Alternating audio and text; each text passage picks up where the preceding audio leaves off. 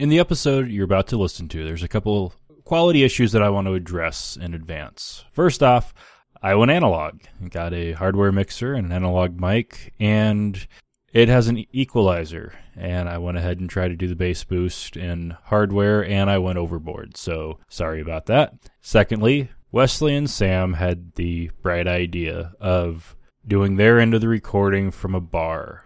Bars are noisy. It was early in the day, so it wasn't too bad at first, but as the recording progressed, it got louder and louder. I did my best to clean it up, but just couldn't do all that much. We won't be letting that happen again, and I kind of wish they would have told me in advance, but, well, they didn't. So, after the intro, here is Atheist Nomads, episode 13.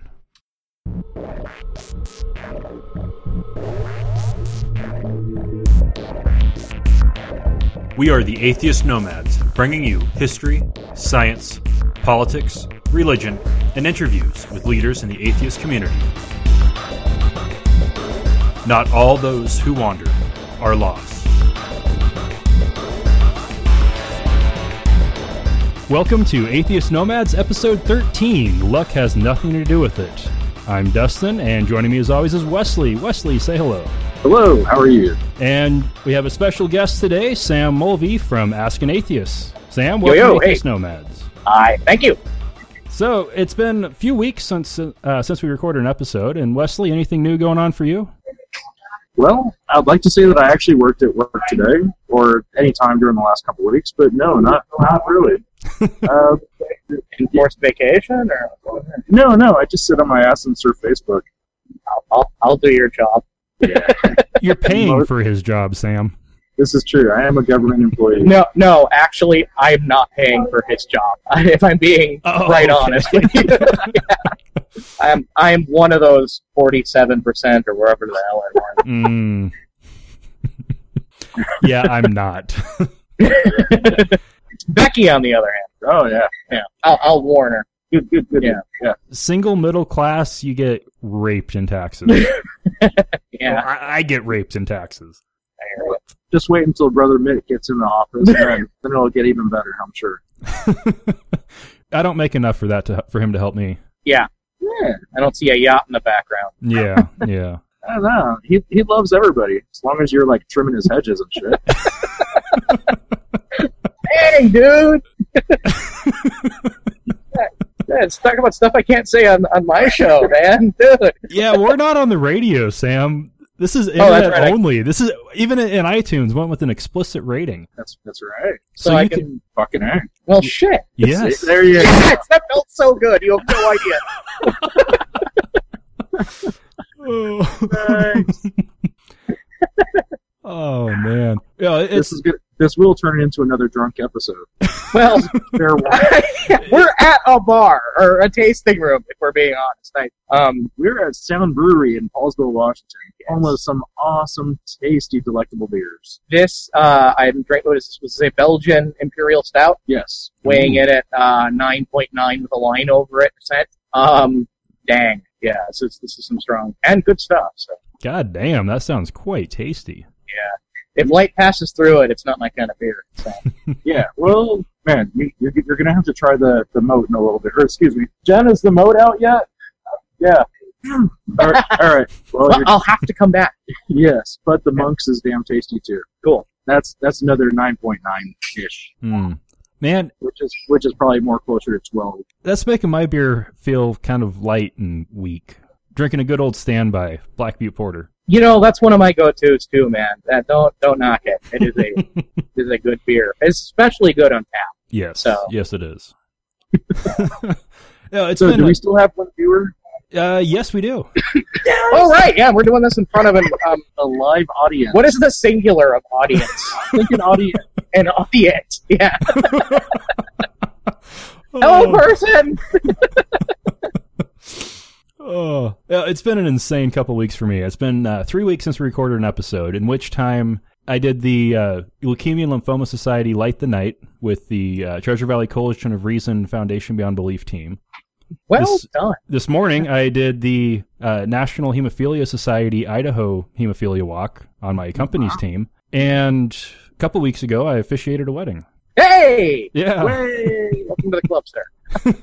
What was the circumstances for your again, I'm reaching for a word, officiation. What was the circumstances under which you officiated the wedding? Well, I have an online ordination. Oh yeah. Yeah, Let so me guess. got that part.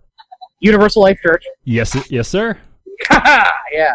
Do you have one of those? Oh yeah, I got it in '96. Oh, wow. I got mine in, 2009, drinking a beer, watching Futurama on TV. I was bored. It was like, you know what? I studied that shit for 5 years. I might as well get an ordination. Doing it online. Yeah. So was it just a couple atheist pals, or what no? It was somebody who is not religious. He doesn't consider himself an atheist by any means, but he's definitely part of that 30% now that are nuns. the nuns? Yeah. Yeah. Not so atheist, but spiritual. Yep. So he didn't want to have a religious service, and neither did his now wife, and so they recruited me for it, and it was absolutely awesome. Nice. Yeah, Nice. they were all happy with it. By the end, I actually had somebody about ready to put me on retainer. So you said you've got some religious training, and actually, no, now that I'm remembering the show I'm on, yes, you do. So that makes a certain amount of sense.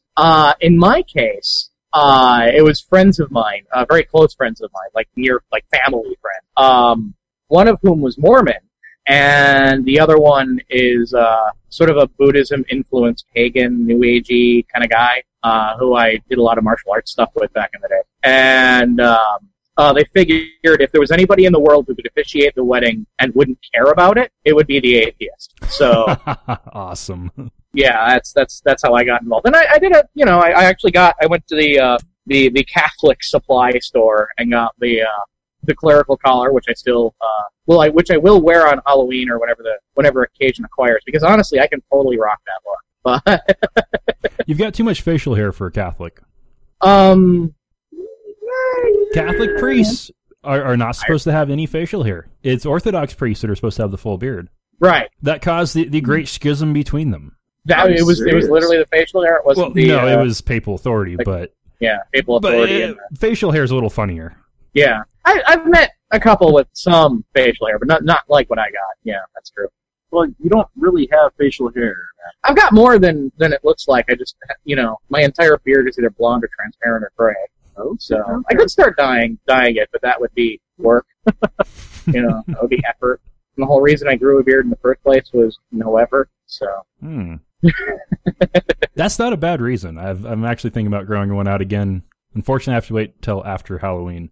I've gotten roped into a group costume, and I have no idea what the character actually is. I've even.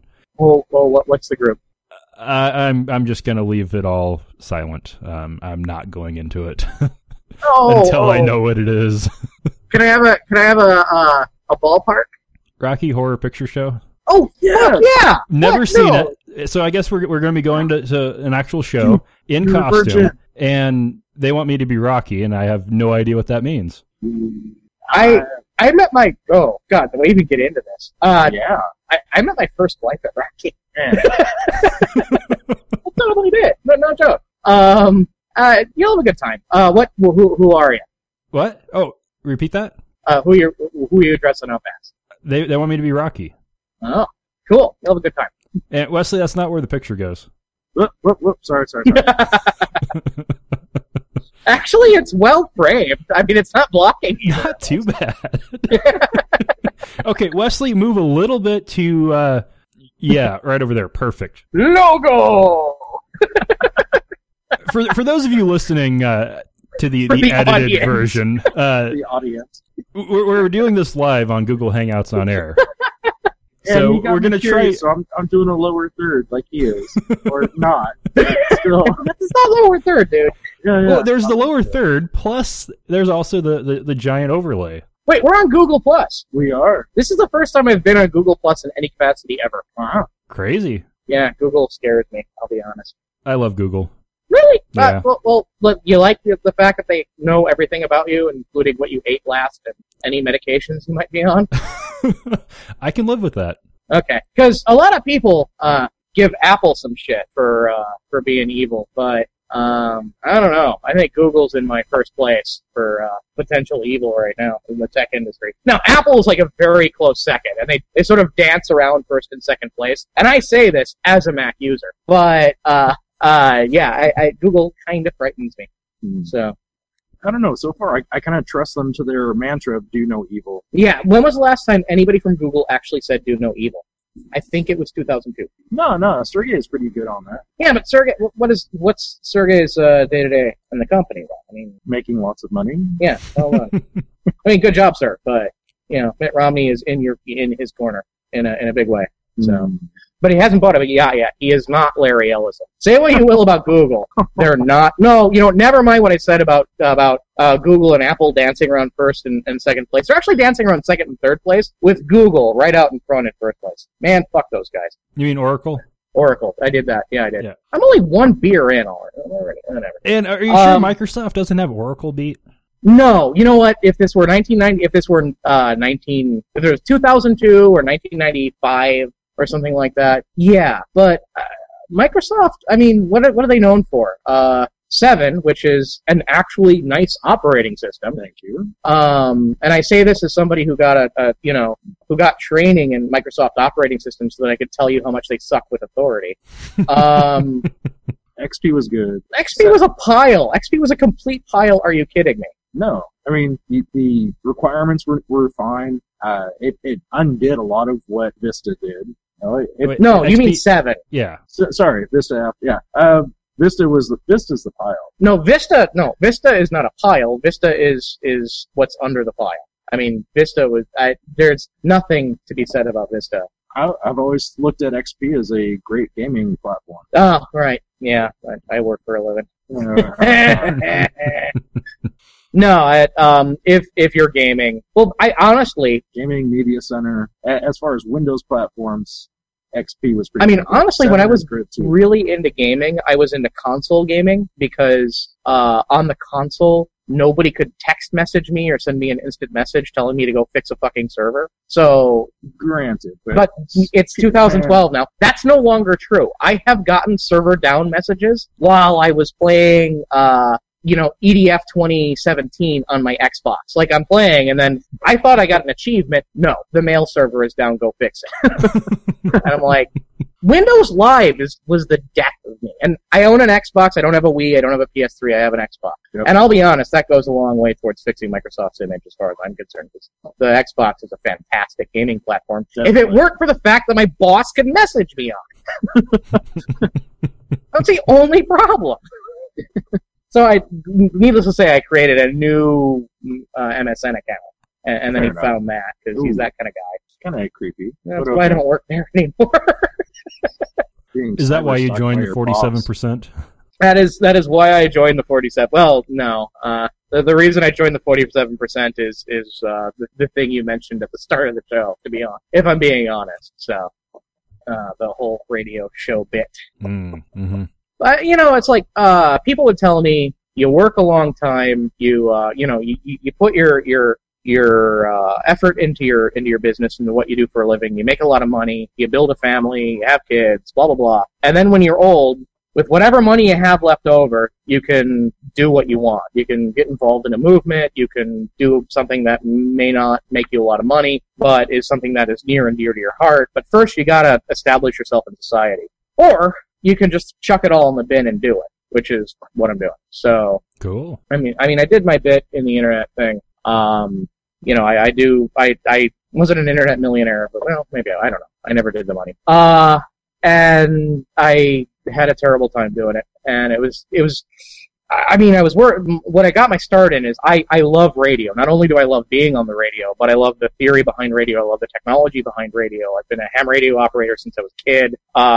And when I went to school, what I wanted to go to school for was RF data integration, engineering type stuff. And I got a job doing that, and that lasted me all of, 5 years. And then, because I picked fixed microwave installation work rather than cell towers, because I was dumb. So point-to-point internet? Yeah, point-to-point microwave internet, was what I did. We have one of those. And company I used to work with. yeah, who was it? Who was the company providing? Well, it was actually Bremerton Housing Authority up in Bremerton. Do you know what platform they use? I don't. I just remember that it was we had 2 dishes. I think it was a 5 meg transfer between the 2. Okay. Was it MMDS? Do you know? I don't. Okay. I was more into the hardware side. Well, that's sort of my point, is nobody knows what the hell I'm talking about when I talk about what I used to do. And Just in the vaguest sense. It's not that nobody knows. It's so old and outdated that nobody cares. Who cares? Right. And no, exactly on the nose. And then so that ended, and I just became sort of a coder, web developer, and I ended up making software for the real estate industry, which made money for a while, but oh god, it's like prom 24/7 with real estate agents. I tell you, it's weird. Oh, I'm already telling you my life story now. There's no reason we can't do the interview first. Yeah, you got stuff, right? You got stuff. Yeah, we could just do the episode in reverse. Nah, do how stuff. we normally record it. I'm out of gas, so I'm do stuff, and I'm going to order another round. Oh, okay. What's he drinking? I'm drinking the Oregons. Oh, one of those. Very light beer. Okay. Ah, shit, I'm almost out of beer. You guys took too long getting set up. Sorry. Cry me a river. Go get another one. All right, I'll get another one while you start on history. So let me play the bumper real quick. This day in history, October 25th, 1881, Pablo Picasso is born. So he's one of those really influential artists. You might have heard of him. He's had a blue period. He's had a this period. He's had a cubist period. He's an odd gent. But you would be too if your father kind of forced you into that life starting really young. Yeah, from what I can read, his father was kind of a dick. But whatever. Yeah. So I got nothing here. I got a whole bunch of paragraphs. Well, wasn't Picasso's father? No, I'm totally pulling from the TV show QI. Okay. But wasn't Picasso's father a painter of pigeons? Really? Yeah, I seem to remember that. I could understand that. Yeah. I mean, it's sure from the knowledge that I have, I've never heard of Pablo Picasso's father, so Right. I'm guessing that his art was shit. And he was like, well, my son might have some talent. Here we go. Let's force him into it and make some money. And you got a lot of stuff here. The work of Picasso, which comprises more than 50,000 paintings, drawings, engravings, sculptures, and that is a lot of stuff. I don't think I've ever done 50,000 lines of Coke? Anything. Yeah, I was going to say 50,000 lines of code, but no, I've totally done 50,000 lines of code. But it's 50,000 units of whatever it is that you do. That's a big-ass number. I mean, there's code, but then there's Coke. Yeah, well, yeah. You were suggesting that totally, yeah. Yeah. Wesley's just trying to be cool. And horribly failing, but as usual. But it's fun. Hey, way! I was the one who talked about what the hell was that?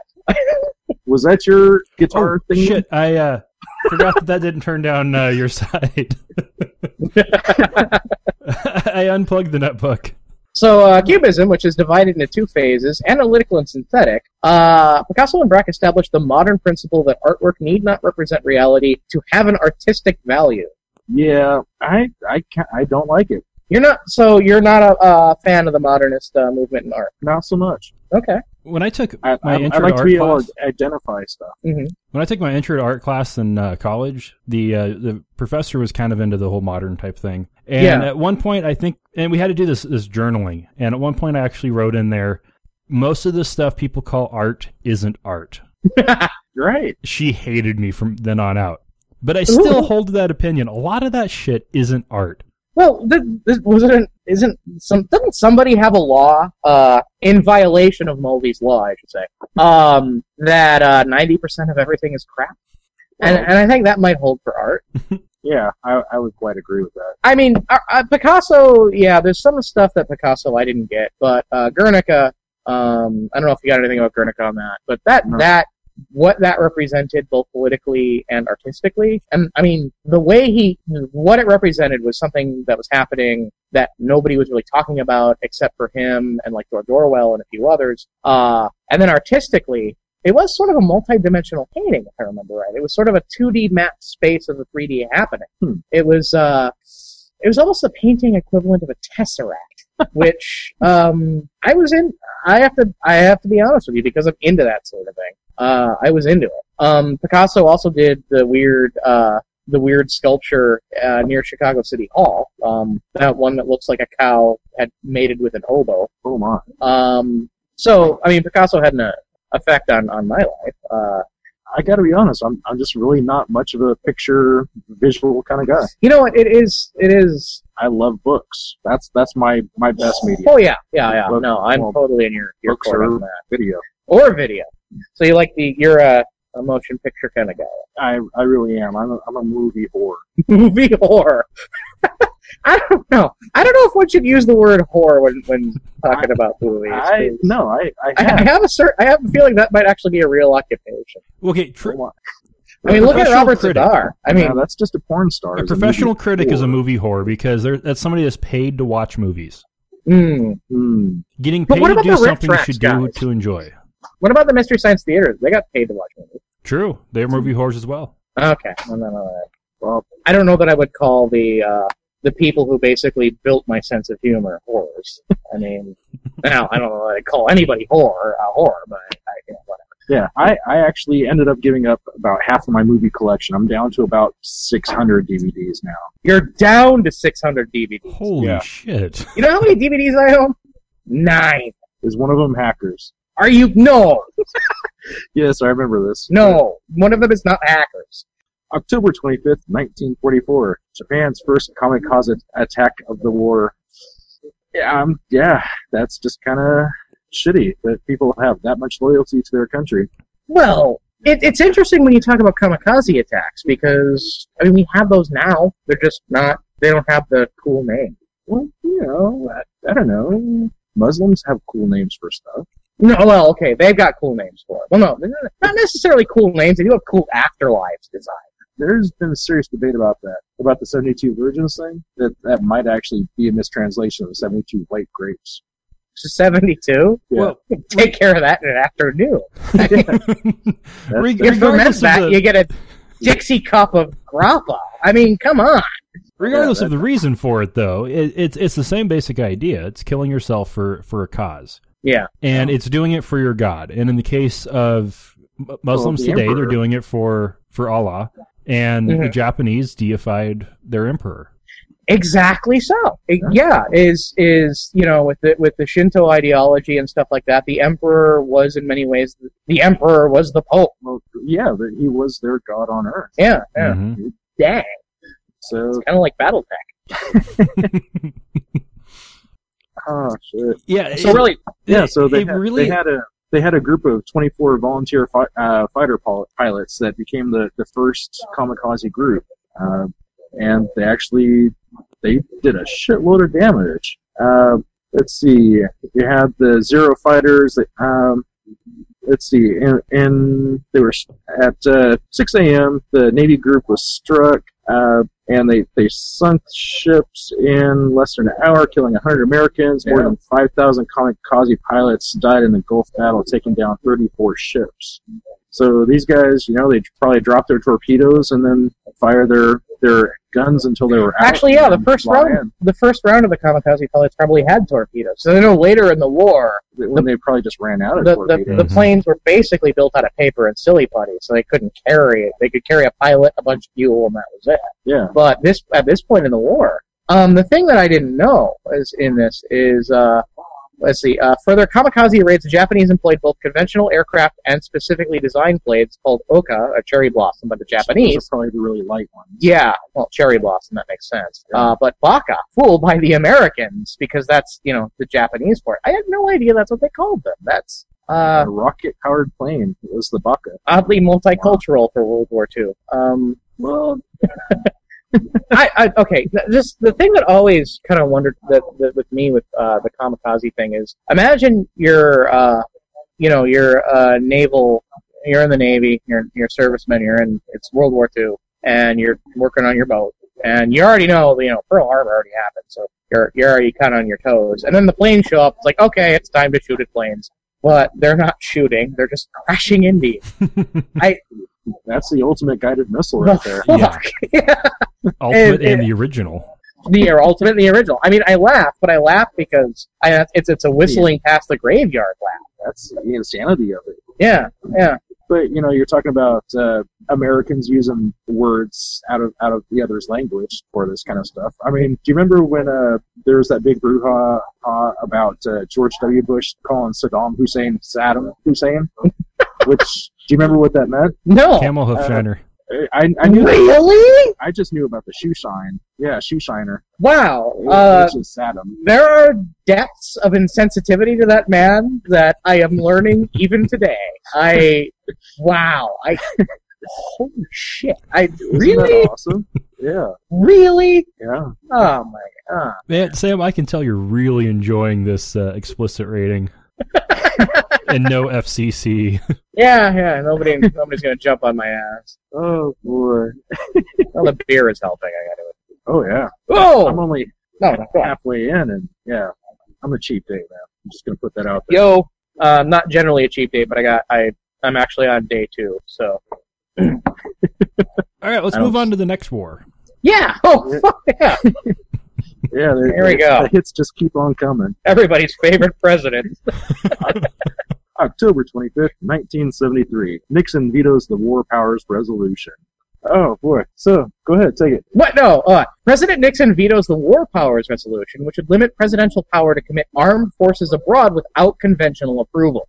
The bill, introduced by Senator Jacob K. Javits of New York, required the president to report to Congress within 48 hours after commitment of armed forces to foreign combat and limited to 60 days the time they could stay there without congressional approval. And there's been so many presidents that have just kind of used this to their benefit over the years. There's a lot of people we know.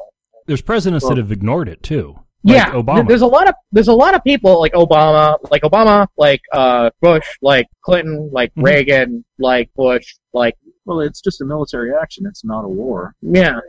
You know what? Well, anyway, this is the thing that where a lot of people that you and I both know say, "Oh, this is the end of the Constitution. This is where things began to go wrong." Because things began to go wrong only with Nixon. For the most part, I do take a lot of issue with the guy. Who doesn't? I mean, Well, I don't really have much of a problem with Nixon. He was a Really? imperialistic asshole, but he and consolidated that's not power. a problem. How about healthcare? He's the one that put in the health insurance stuff. You know, Vulcans have a say. Live long and prosper. No. Only Nixon would go to China. I hate Star Trek, but I love that line. That is a fantastic line. Oh, but if you look at some of the history behind this bill, it all started because Nixon sent U.S. troops into Cambodia and Laos without telling Congress, without any kind of approval. When Without the US telling anybody. Yeah, just Until the 80s. ordered the planes across the border. Yeah, fuck That's it. all Let's it was. Do the whole war. Yeah. And there was, the Gulf of Tonkin resolution gave the initial authorization for the Vietnam War. So Congress had approved U.S. troops in Vietnam, not neighboring countries. Right. And so that's why they did this. And, if you look at it, though, it even starts before that, because prior to, World War II and before, every U.S. military engagement, at least of that scale, required an actual declaration of war. Yes. And it was the Korean War where it all started, where no more need for that. You just do what you're going to do, and Congress will say, go for it, here's some money. Well, we can talk about the Korean War, but, I mean, the Korean War, Vietnam, the early parts of Libya, I mean, all the weird crap we did to Cuba, the weird crap we did to, Grenada. South America. Mm-hmm. Not just Grenada, but South America. And that we're still Grenade's doing. coming. Blah, blah, blah, Cold War. Oh, But a lot of that's not over. It's 2004, there was Haiti. Second or third time we'd sent troops into Haiti. We had Libya just last year. We've got troops in South America right now. I'm in favor. My politics actually hew pretty close to Christopher Hitchens' politics back in the day. Except I would never go on Fox because you know what? I'd go on Fox once just to do it. Just say that Yeah, you did. just to say I did. It's like, would you have sex with the president? But Maybe. this is actually that was the would you have sex with the president? Is a would you could you? Is one of those either or. Like, kind of one of those questions like, would you have a beer with the president? No, this was during Bush. That's a long story. Anyway, Bush? No. Obama? to say I did. No. I don't even know what the fuck I was talking. Oh, right. Libya. My politics skew pretty close to Christopher Hitchens' politics. I actually think some limited military deployments are acceptable in certain in certain contexts, like when we're invited. It should still happen with congressional approval. Definitely. But the whole reason that Libya is, the whole reason that the Muslim Brotherhood isn't grabbing on in Libya like it is in Tunisia, like it is in Egypt, like it is anywhere else, is because we dropped some ordnance. You know what I mean? It sucks. I wish we could build that sort of camaraderie with other countries through some vector other than exploding the crap out of things. But I believe it's the CIA term blowback. The unexpected consequences of something that nobody in your country knows that you did, but you did, and then that other country's pissed at you, and then 2 towers fall down. Yeah, well, Afghanistan, I figured that was just going to happen because I was not a fan of Iraq. I tell you, going into Iraq was, I'm going to protect my dad. But I was in favor of Libya. I was. So, all right. Well, sorry. I don't know if I was. It's. I don't think we should be meddling in everybody's business. I totally agree. We should not be world police. But somebody oughta. But we did get an awesome. We need world police. We do. We got an awesome phrase out of the whole Libya thing, which is doing a Gaddafi to people now. Actually, you know what the best part about Libya was discovering Gaddafi's shrine to Condoleezza Rice. Really? Yeah. She is kind of cute. No, whatever. 20 years ago. But well, all I'm saying is that vaguely communist dictator agrees with you. 20 years ago, she's kind of cute. Because he had the Creepo truck. Yeah, that is kind of odd. But yeah, he did. What else? All right. You can't Can we talk about something else now? You can't tell a person who they think you. Actually, I got it. All right, so going from women you think are cute to shaking people all night long. All right, so October 25th, 1980, the Australian rock gods AC/DC earned their first top 40 hit with You Shook Me All Night Long. Oh, boy. Yeah, so this is a band that just won't quit. I mean, these guys are like right down your alley, aren't they? Oh yeah, I'm a big fan of theirs. Like, Dirty Deeds Done Dirt Cheap. I mean, oh my goodness, that just gave me so much. And we lost Wesley. Hi, it's me. I'm back. Hey there, how you doing? Hey, what happened? It just said connection could not be reestablished. Internet went poop. Ah, that sucks. So, who are we saluting? Are we saluting those who are about to rot? Is that where we are? Yeah, you were about to tell an amusing anecdote about your love for AC/DC.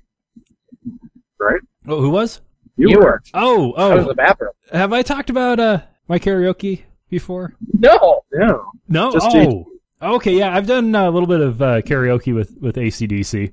Well, not with the band, but Highway to Hell. What to say? Highway to Hell is one of my favorite songs, and one night I had the perfect mix of Jaeger, beer, stress, sleep deprivation, failed attempts at hitting on women, and I got up and I did a very moving rendition of Highway to Hell, karaoke, with women coming up to dance with me while I'm singing, the whole group, or the whole bar joining in, singing along with me, and I got a standing ovation at the end. It was absolutely incredible. You know what? I don't care who you are. The best damn song to karaoke for guys, white guys, is Three Little Pigs by Green Jelly. Was it you that did that at the Atheist Post Show, or was that Tyson? That must have been Tyson, but I've done it many times. Well, it was the first post show at Overtime, and the owner of the bar started to hang out with us. Like everybody said, it was after the groping thing, and it was like, all right, we have to solve this evening. We got rid of the creepy person. Let's go out and karaoke. And somebody did the green jelly. Well, they changed. Little pig. Yeah. Let me. Can't do that song. I can do that. I can do the high parts because I do the low parts. I do all the wolf parts. Yeah. But I join in on for the little pig. Yeah. Yeah, I can do that too. So, I know.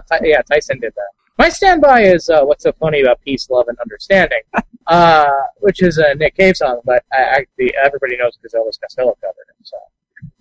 And I will only do karaoke after a heinous bar cap. Ooh. Yes, that should be required. Yeah. Oh, more history. One last. But it's a big one, though. It kind of goes along with what we've been talking about.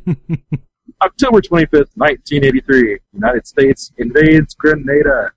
So you might notice a little trend of us hurting countries full of brown people every once in a while. This kind of goes right along with that. And say I was like, oh shit, he just said that. Yeah. Are you a Ron Paul supporter? No. Okay. No. All right. But Continue. it does kind of we do have kind of a trend like that. Yeah. It just happens. So, President Ronald Reagan, citing the threat posed to the American nationals in the Caribbean nation of Grenada by the nation's Marxist regime, orders the Marines to invade and secure their safety. There are about 1,000 Americans over there, and many of them were students in the medical schools down there. You know, the ones that give fake accreditations. I'm just gonna put that out there. No, there were. I'll take somebody that went to Yale over somebody that went to Grenada. Well, yeah. I mean, so. So, it took about a week, and they overthrew the government, and hooray for Reagan. Taking out another Marxist regime. So, yeah, I don't, this is one of the reasons why I don't like the whole world police thing. We shouldn't be doing that. You roll the dice if you're going to go down there for school. You're in a country that's not very stable. I don't know, man. You kind of get what you ask for. I imagine we have an audience who's seen my facial expression. I think we need a world police. I think the UN needs some teeth in order to do its job. I agree, but it shouldn't be the U.S. So what? Not only the U.S. Well, it very rarely is, but we do kind of have an enormous military, and we like to do stuff with it. I mean, granted that my job is dependent on that enormous military, Oh, but fair point. I would still rather shrink it down quite a bit. Okay. I'm not disagreeing with that. Yeah. The reason I said I think we need some way to give the UN some teeth, Sure. and traditionally it's been, hey, you American guys, you into this? Or starting a coalition that's like, We have a coalition of the willing. It's a whole bunch of American troops and baboons. Would you like to join? what? It's kind of just like the joke, haha, it's only the U.S. Oh, okay. I think you forgot Poland.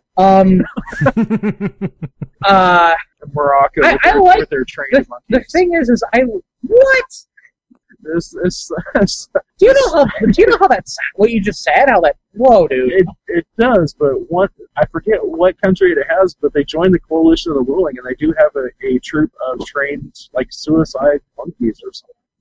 I swear, man. I swear, I'm gonna have to find this. All right, I am Wikipedia. Citation needed. You just gotta be careful saying stuff like that. You gotta back that shit up.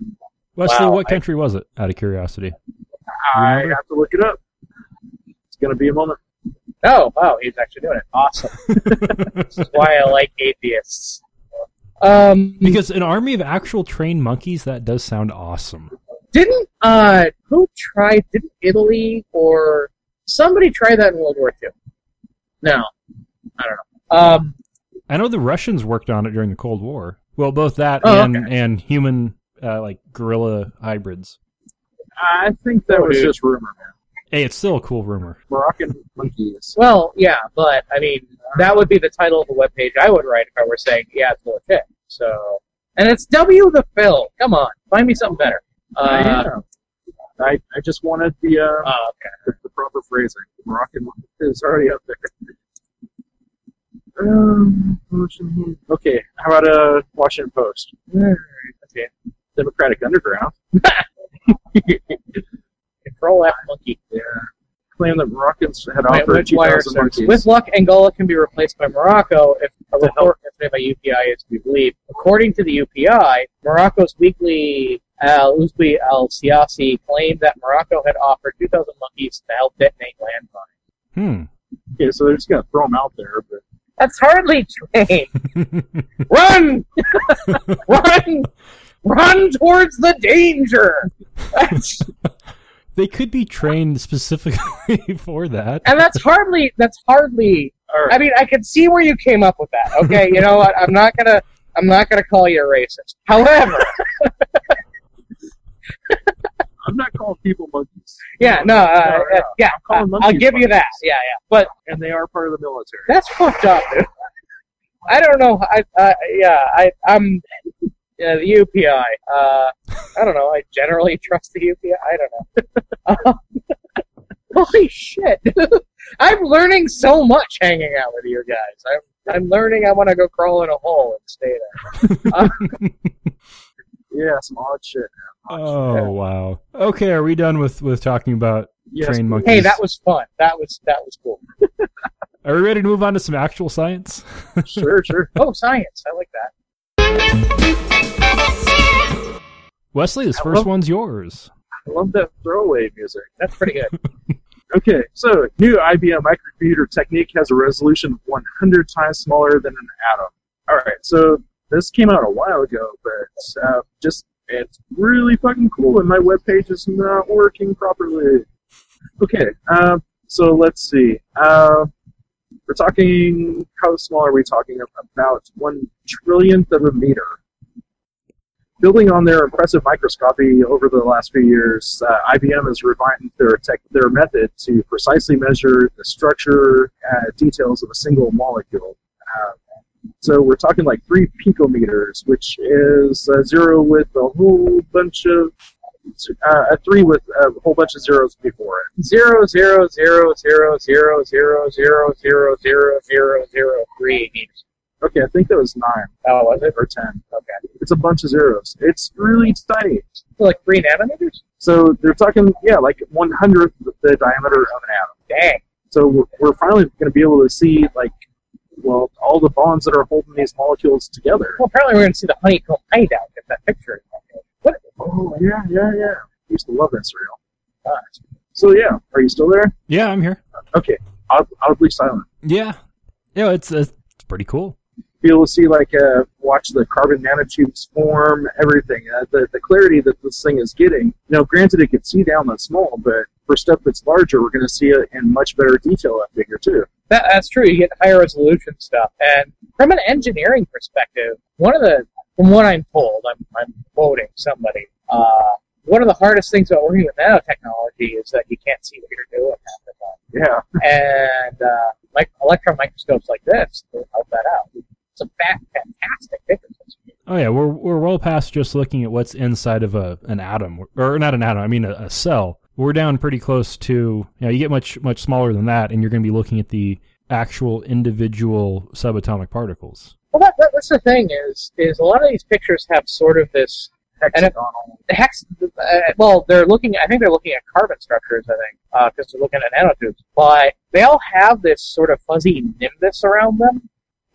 I think we're going to be able to finally see the electrical bonds. Is that the electrons? Yeah, because that's what they're not particles; they're clouds of crap, and here we are looking at an individual atom with clouds of stuff around. And like Superman spinning around the Earth. Or did they just fail to? Or did they just fail to focus the camera? Well, that's the other side.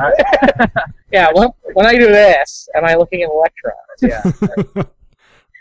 Because when you're getting down that small, how much fine tuning you'd have to do on the calibration of that to get the right focus would be absolutely insane. Well, I don't think they're going to release a whole bunch of fuzzy images. They released a whole bunch of fuzzy images though, and focus. They're not there's Bart over there. Let's just have Bart take a few pictures and call it good. They're going to take their time and release some nice ones. But the nice ones they're showing here are kind of fuzzy. Yeah, it's kind of tiny though. Oh yes, it definitely is. I'll give them the benefit of the doubt. Look at that scale, 20 angstroms. Yeah. I mean that is small. Oh, very, very impressive. Hexabenzocoronine. I just had to try. A polyaromatic hydrocarbon that is planar. A scent. Multi-scented hydrocarbon? That's what I get. I mean, my science comes mostly from cooking, so. Oh, yeah. All right, so be able to see the bonds of the carbon atoms sharing electrons.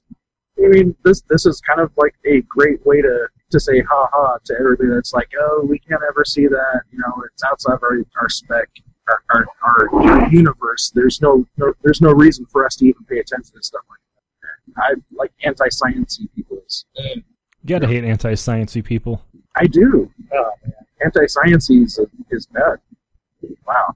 I was listening to KLAY, the radio station that we're on the way up. Yeah. And they had a locally produced Christian talk show. And they were like, did you know that, I mean, people are talking about evolution. Did you know that Darwin's wife was a Christian? Well, yes, she was. And the thing about, I mean, Darwin was in the middle of, was rebelling, was turning away. But his wife was a Christian. And I mean, I knew what radio station there was, and they weren't taking callers, but I just wish somebody would call them up and say, "Oi, fuckers, Darwin was a Christian too." Yeah, more than just that. He had lifelong friendships with his local religious peoples. Yeah. The priests around his town. Well, his education was mostly religious, right? Which was like most everybody else's at the time. Yeah. Yeah, you look at all those early scientists, and they all had theology degrees. Yeah. If you wanted to learn to read and write, that's what you did. Especially Latin or anything old, anything scientific at the time. Yeah. Your options were basically that, law, or medicine. Yeah, well, and medicine was kind of weird because they still had bloodletting, I'm sure. Mm-hmm. Yeah. Well, dissection was off the books at that point. So science, and this has nothing to do with scanning, tunneling electron microscope.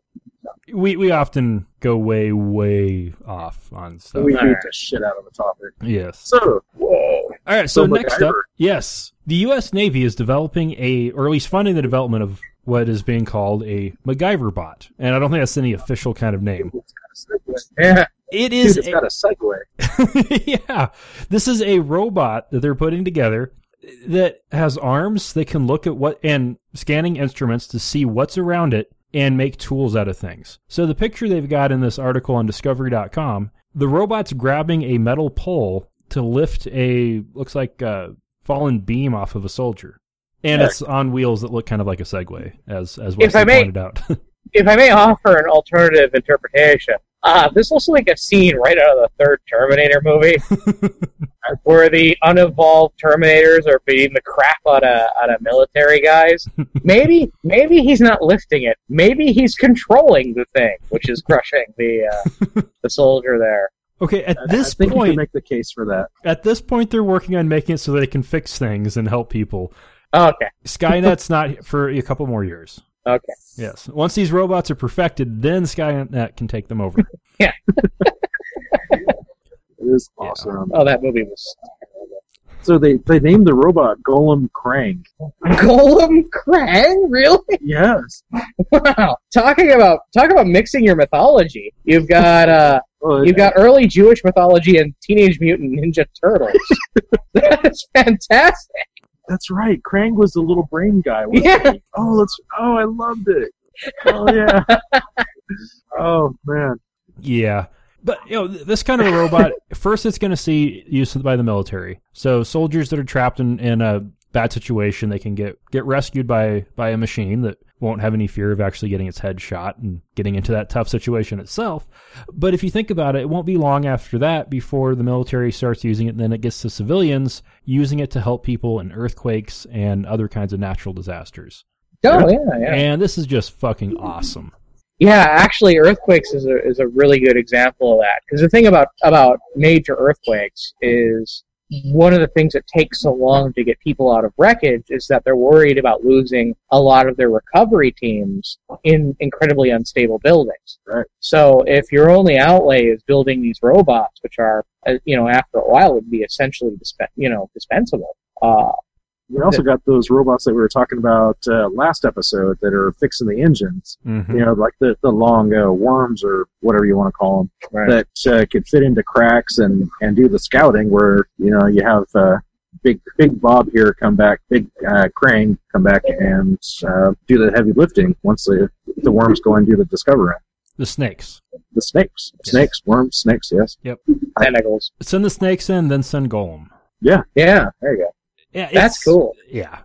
Now, one thing that's kind of interesting is it seems like we're starting to get a theme of discussing various different, robots, and it might end up just being a robot of the episode every time.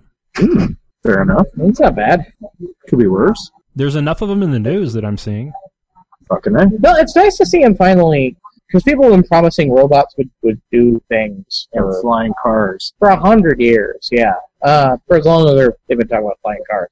And we're finally starting to see the fruits of that, because, the technology is getting small enough we're able to do the logic. That's cool. I think the biggest thing is batteries. I think that's the biggest thing that's been holding them back. Really? Just I do. batteries? I do. Being able to Yeah, run it is. autonomously. Nuclear power, man.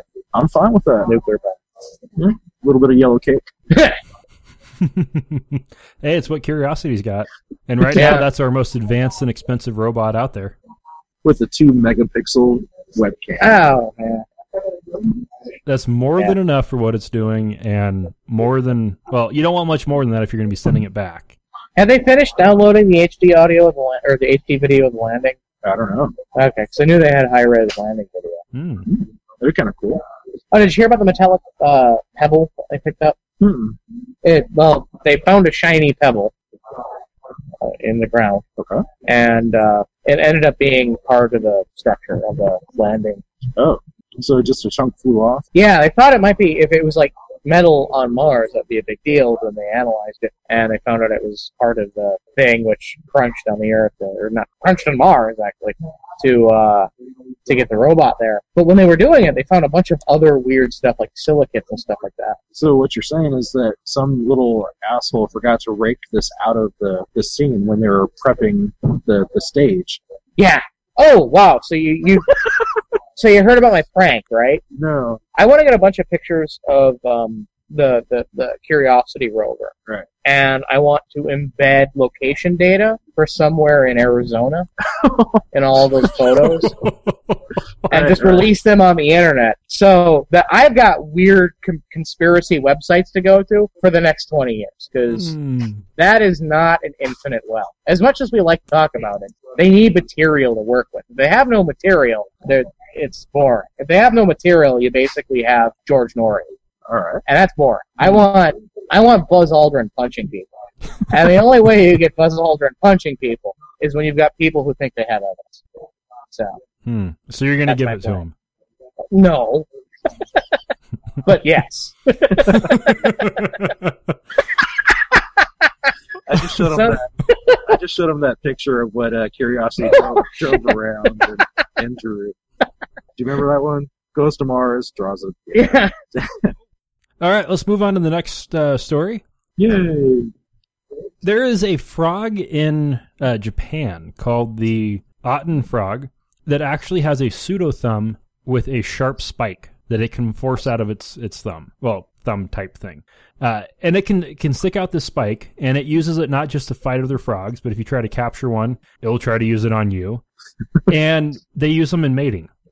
It doesn't seem to be used in hunting at all, but yes, in mating, the males are so much larger than the females that to make the whole process actually work, they have to stab the females to hold them in place. Yeah. Well done, evolution. Now, to get the right to stab the females like that, they have to slice through each other, the males do. Yeah, the most brutal frog ever. So the most brutal frog ever is the frog who could theoretically use tools. And shank him, motherfucker. They could put on pants. They can stab you and put on pants. Yeah. Have you ever tried putting on pants without thumbs? It's doable, but not easy. Yeah, this frog would have it wouldn't be able to put on pants because it would stab the pants to pull them up. It'd rip the pants and it just wouldn't quite work. That never stopped me. Hey. Just kind of replace the end of your thumb with an X-Acto blade. Yeah, and see what wow. happens. That is creepy. Now, okay, what's even more interesting with this is to force these spikes out of its thumb, it actually has to puncture through the skin, which is why in this article on New Scientist, the Wolverine frog Oh, yeah. Wow. Does it call everybody Bub? Yeah, so it kind of missed an important detail. Hey, I work with Mike Gillis, okay? I got. You gave me shit for Superman, and now you're pulling out the bug. Okay, I see how it goes. Yeah, this thing literally forces spikes through its legs, or through its thumbs, out the skin to stab other males and rape females. The creepiest thing, but not the only animal that injures itself to create weapons. So there are newts and salamanders that push ribs through their skin to serve as spikes. There's a hairy frog in Cameroon that breaks the bones of its hands to make claws. And another frog that also has these pseudo-thumbs with spikes. And it's actually even more savage than the Otten frog and usually kills the other males when they fight. Oh. Well, good on him for being, just dominant and not a mass murderer. I don't know what's new stuff like Blue Planet and, the David Attenborough stuff and like, ooh, isn't nature fantastic and majestic and... Well, it's better than Oprah and her Jesus lizard. That's true, but what there really needs to be is like terrifying planet. Most of it would take place in the ocean. I had something kind of like that as a kid on VHS. It was some kind of a Predator movie that was absolutely awesome. And yeah, a big portion of it was in the ocean. Okay. You had the killer whales that would, the ones that would just play with their seals before they eat them. Yeah. Yeah. They'll throw them out in the air. And you had subarctic cliffs where various birds would just dive bomb each other, catch them mid-flight, and eat the bird, and also catch the fish. Well, just one of my awesome stuff. One of my mom's boyfriends had a VHS tape like that too, but it was called Faces of Death. No, hey, a zing! That was an interesting watch for a young child. Yeah. So, do we still have an audience? We still have one viewer. Yeah. Right on. I wonder if it's still the same one. You're like, fuck it, this guy's bored. Somebody else came out. Now, what was really cool it's Trials of Life is what it was called. Really? That's what the name of that video was. It was really cool I was able to watch nature videos on Sabbath. Otherwise, a very boring day. And so I'd still get my dose of violence. And it'd all be sanctified because that's what animals do in nature. Yeah. It's not much better than what we do. Now, the other place I get my stories of violence on the Sabbath was the Bible. One of the most violent books out there. Right. All right, let's move to the next one. All right, NASA has been, as everybody knows, is looking for exoplanets, and they've begun finding some that are roughly the size of Earth. They have now found one just 4 light years away. It is circling around Alpha Centauri B, roughly the size of Earth, and this Alpha Centauri B is pretty similar to our Sun, only about half the size. Now, where it differs from Earth is that it orbits in a matter of 3.2 days, and the temperature, where we take 365. Considering the size of Alpha Centauri, it should take roughly 225 days to have a climate similar to Earth. But the estimated temperatures on this planet, based on where it is 2,240 degrees Fahrenheit. So Phoenix, then. Yeah. If it had water on the planet, it would be so incredibly humid to be more like Mumbai. All right. So can I make the obvious video game joke here? Yes, and call the University of Planet right away? You could play the Believers if you want, because that would be funny. Anybody else play Alpha Centauri? Yeah, I played it. It's one of my favorite. It's actually one of my favorite video games. It's a fantastic game. I went pretty much from first-person shooters to EverQuest, and then back. That's not a big stretch. That is a giant stretch. First-person shooters to EverQuest. It's a massively so MMOs and then MMOs where you kill people. Then MMOs. Yeah, MMOs to MMOs. Massively. If you said I played... Oh, go on. Alpha Centauri was pretty good. I really enjoyed that. It was good. I had some really excellent... it introduced an entire generation of Nietzsche, as far as I'm concerned, which I could take or leave. But it's actually when I make the video games as art argument, Well, I would use that for BioShock then. Well, this is before BioShock. Yeah. Until recently, my number one argument would have been Alpha Centauri. Okay, so for those of you who don't know, Alpha Centauri was a science fiction sort of add-on or sequel to Civilization, where in Civilization, the awesome goal, the good win that you can get is sending a starship to another planet.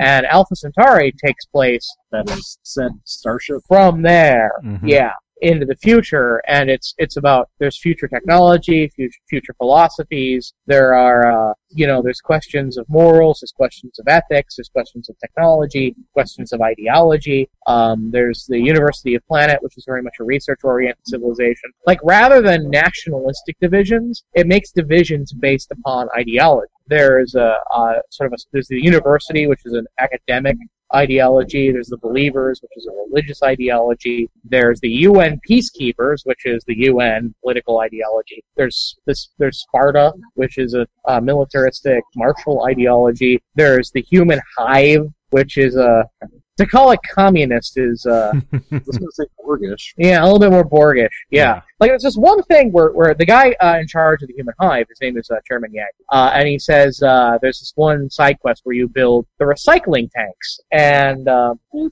he says every citizen's final duty is to enter the recycling tanks and become one with all the people.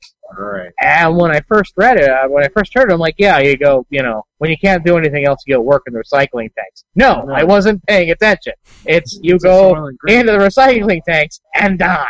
It's Soylent Green. And once I made that connection in my head, I was like, wow, this is a fucking creepy game. And it has nothing to do with detecting another. How many exoplanets are we up to now? It's like 700, isn't it? Look at There's hundreds. 800. Oh, okay, all right. 10% of them are considered low mass, roughly up to 10 times the size of the Earth. Up to 10. That's small. Yes, that is small. small. I guess that would be small. That is incredibly tiny. Can't go to any of them yet. Now, what they're finding with the low mass planets is that a lot of them are in systems with multiple planets. And there's a really good chance that based on this one they found around Alpha Centauri B, that there's a decent chance of a lot more low-mass planets, potentially ones in the habitable zone. Cool. So there actually could be a place with life or with the ability to support our life. That would be awesome. 4 light years away. Yeah. In our backyard, essentially. Yeah. We just need to develop some faster propulsion. We should start seeding life on other planets. Ooh. Okay, Stephen Baxter, what's your plan? Now it's more taking the Prometheus engineers angle. Oh, I didn't see that. I heard it sucked. It does. It's horrible. Please don't watch it. All right. I mean, the alien looked like something out of a Tool video, and that's cool. But yeah, no, movie horrible. All right. Completely shit. That's a real letdown. That is a real letdown. It is, and there's another one coming. Really? Yes. They already have a name for it. It's in I don't know if production yet, but it's on the stage. Shit, man. The science was absolute crap. Do you ever listen to SGU? The Skeptic's Guide? Not recently, but they do a complete teardown of the movie, and it's painful. And I'm like, oh yeah, that point, they're spot on. It's just the science was pathetic. I don't expect incredibly realistic science out of my science fiction, and neither does he. I see his poster, but no, man, completely pathetic. Oh, that's terrible. Oh well, they're the Believers, or it's. I mean, everything is clothed in religiosity. It's very just. It should be a damn B movie. It should for all of their science talk. Oh well. Yeah, Mike, when he saw it, and he would not let us leave Sherry's for like 3 hours because he wanted to go into detail about.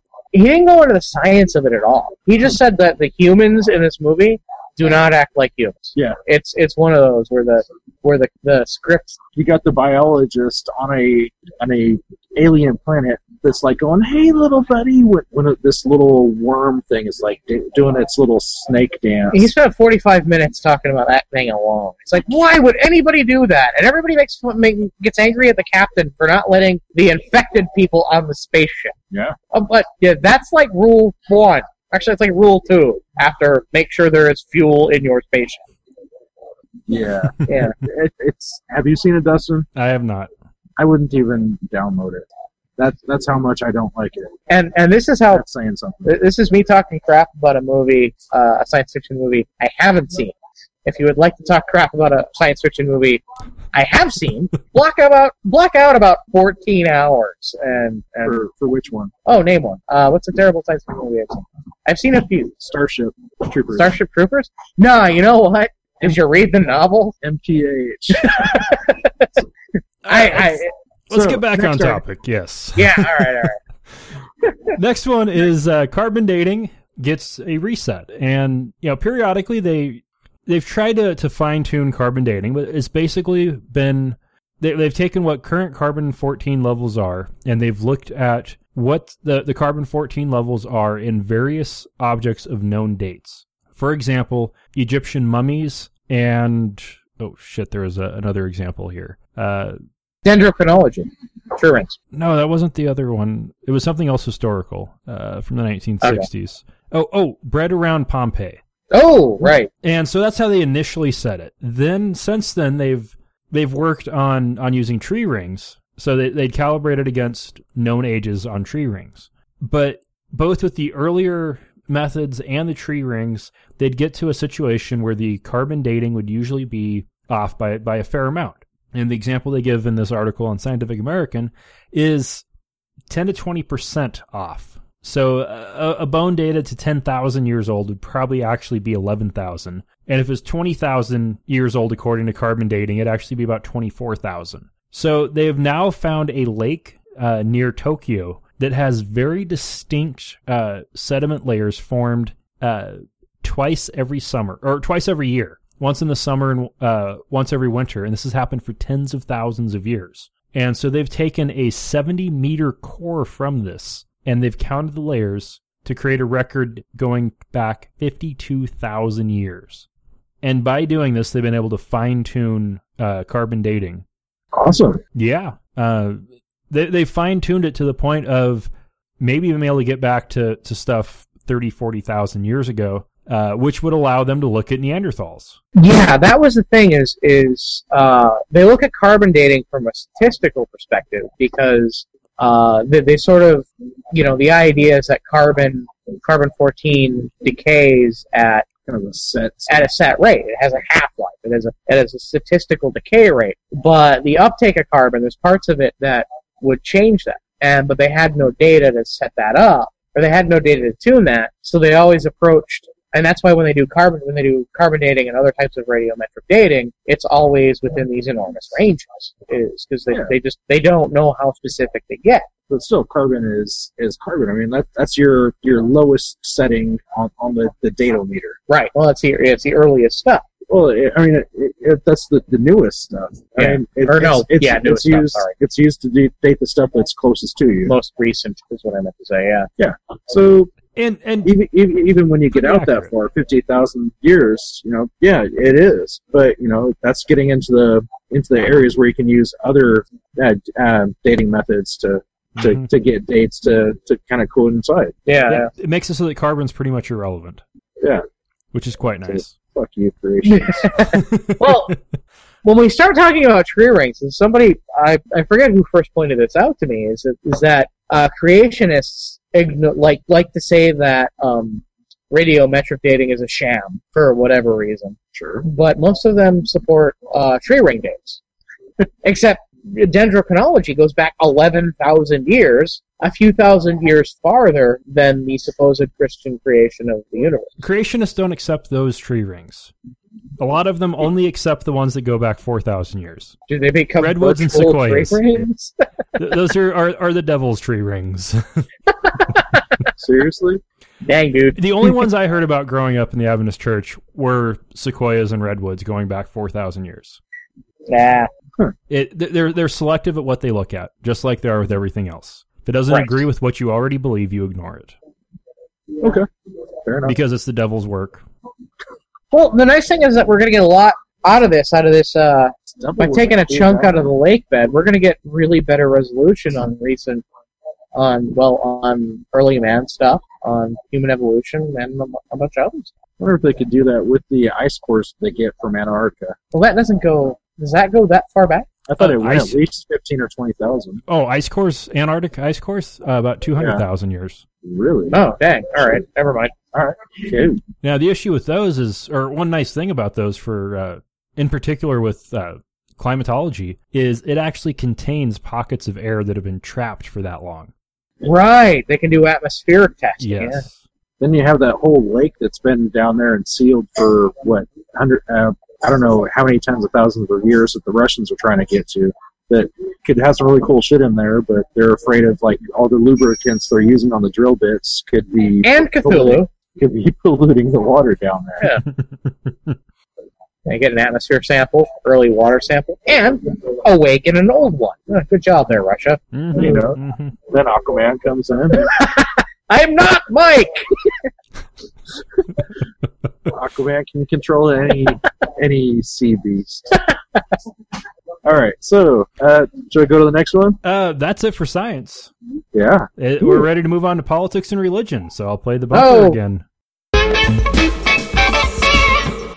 A federal appeals court out of New York, this is the U.S. Second Circuit Court of Appeals, has actually made a decision to strike down DOMA. That is the Federal Defensive Marriage Act.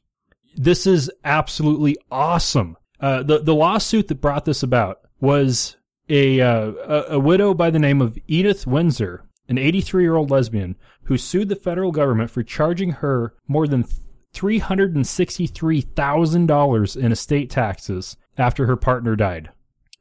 That's what it really boils down to. That's what marriage, well, at least civil marriage, is really all about. It's about being able to handle what happens to property when it all comes to an end. And in this case, it's when somebody dies. Right. By not giving her the same rights that any other wife would have, she'd have to pay $363,000 to stay in her home. That is absolutely ridiculous. Right. So this is a very awesome decision. Now, the Obama administration is bound by law and precedents to fight for this in court. So I'm sure the U.S. government will be. Oh, actually, no, they are supposed to, but according to this article from CNN, in February, they ordered the Justice Department to stop defending it. Yeah, they did. And it's GOP-backed groups that are taking up the issue in courts. So I really wouldn't be surprised if this does make it all the way to the Supreme Court, and I really hope it does, and that they strike it down. That seems likely. I think as far as gay marriage is concerned, I'm really beginning to feel like we're on the downhill slope of that. I don't know. I know Les here is familiar with what we've been doing here, but there's the referendum 74 here in Washington, which Ask an Atheist did a fundraiser for, and sort of an argument about atheist participation in that movement. You guys did the 24-hour videothon. I was there for about 8. You were there for a while. That's all I could do. Yeah, well, I was mixing drinks for people. I think I could. I think if I was being honest with myself, I could do about 8, but I had to be there for the whole thing. I'm really beginning to feel like we're on the downhill slope of that. For one thing, there's Don't Ask, Don't Tell in the military, and everybody was expecting when that ended that there would be all sorts of problems in the military about Don't Ask, Don't Tell. Have there been any? Not that I've heard. I know the military reported a few months ago that there have been 0, but I don't know if that still pertains. And then the other side of that is, in the referendum 74 argument here in Washington, the marriages between one man and one woman side have been saying that the domestic partnership that we have in Washington State is the same thing as marriage, so why give them full marriage rights? Except it's not. In America, in the United States, we have a history of the idea that separate but equal doesn't generally work very well. And that's definitely the case here in Washington, is that while married couples don't have to worry about visiting each other in the hospital, married couples don't have to worry about property rights and inheritance and stuff like that, people who have domestic partnerships do have to worry about stuff like that. Which is why, even though Washington State has very liberal domestic partnership laws, we're still pushing for marriage equality here in the state. Mm-hmm. Because, as it turns out, separate is not equal. And if I sound like I know a lot about what's going on here, Referendum 74 is one of the things that Ask an Atheist, my radio show, has been pushing very hard in the last year. Is the governor of Washington State and the legislature passed marriage equality as a bill in the legislature. She signed it. It became law. And when that happened, we sat down and we said, if somebody challenges this in a ballot initiative, we're going to fight that fight. We're going to be a part of that argument. And sure enough, Fork Us on the Family, or whoever the fuck came in. Them and the Catholic bishop. And managed to get enough signatures in Eastern Washington, because where else, to get that on the ballot. So we started raising money and all that stuff like that. So yeah, this is something we've been talking about a lot, where the ballots for Referendum 74 were mailed like yesterday. I got mine. I don't have mine yet, but I live in Hilltop. And he used to. So, I mean, to see DOMA being struck down, because DOMA is, everybody talks about, like when Clinton was president, everybody talks about Don't Ask, Don't Tell. Everybody talks about the welfare, quote unquote, reform that he did as sort of his darkest moment. I really think DOMA was from a domestic perspective his darkest moment. It was when it was the worst. And to see that finally getting struck down, because before DOMA, a marriage in one state was marriage in all states. Yeah. After DOMA, no. Yeah, DOMA, what it did was it was I would say, definitely an unconstitutional attempt to define something that violates the principle of full faith and credit. Because that's the constitutional principle that says one contract in one state's valid in all, which includes marriages. Yeah. Now, Sam, I do think you are a bit over-optimistic to say we're on the downhill slope. Okay. We have a conservative Supreme Court right now. The Roberts Court could very easily say DOMA's fine, or they could strike out some of the provisions of it. I could even imagine them striking out a little bit and saying, well, it can't be upheld in states that allow a same-sex marriage, but in states that don't, it's fine. No, I agree with you there, that if it goes to the Supreme Court, if it goes to a Roberts Supreme Court, they could uphold DOMA. But any argument they could have for upholding DOMA would, in any situation that I could think of, which would be supportable by the U.S. Constitution, also mean that marriage equality on the state level would have to be upheld. I don't see a way out of this where the Supreme Court can say, no, there's no such that marriage. There's no way the Supreme Court can say at this point that marriage is between one man and one woman. They can support DOMA, which means that marriage equality is going to happen on the state level, which means it's going to happen in the next 10 years, except for the American Southeast. And, well, it's the American Southeast, so there you go. Southeast and the entire Intermountain West. And the Midwest and Idaho? Nah, the Midwest, Iowa's going to pass it. Oh, Iowa already has at least civil unions. No, Idaho. Oh, Idaho, okay. Where I'm at. So the Rockies, yeah. Wyoming, Utah, Montana, they're not going to get that anytime soon. Yeah, Colorado could. Yeah, Boulder, hey. Colorado, Arizona, those places could get it. But Idaho doesn't.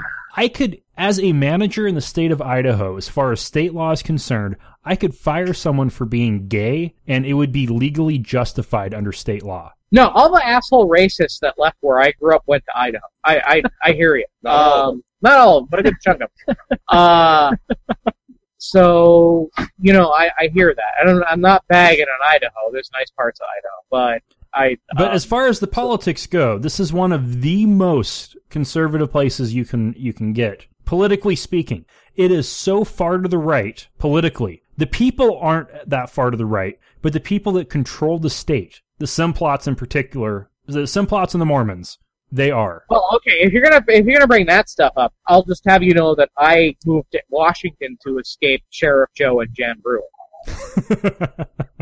So, if you're suggesting that Arizona is going to pass gay marriage for Idaho, I don't know, because you're not going in Arizona. You're not going to have Maricopa County, which is the most populous county in Arizona. Arizona, for as big as it is, has 6 counties. It's weird. What? No, 6 counties. Arizona. Holy shit! Yeah, Maricopa County itself, I think, is like 6 times bigger than Rhode Island. I don't know. The way counties in the western U.S. are drawn is absolutely insane. No, well, counties are insane, but because like in Idaho, just between here and the Oregon border, and I live 55 miles from the Oregon border across I-84. I drive through 3 counties. Getting across the border, if I were to head out towards, say, Bend, I would have to drive almost 100 miles to cross 1 county. But part of the reason I think we're on a downhill slide right now, there is partially popular support. There's popular support now because there are generations of voters now that grew up with gay people. That the fact that there were gay people were always a part of their environment. Were people older than me, that wasn't the case.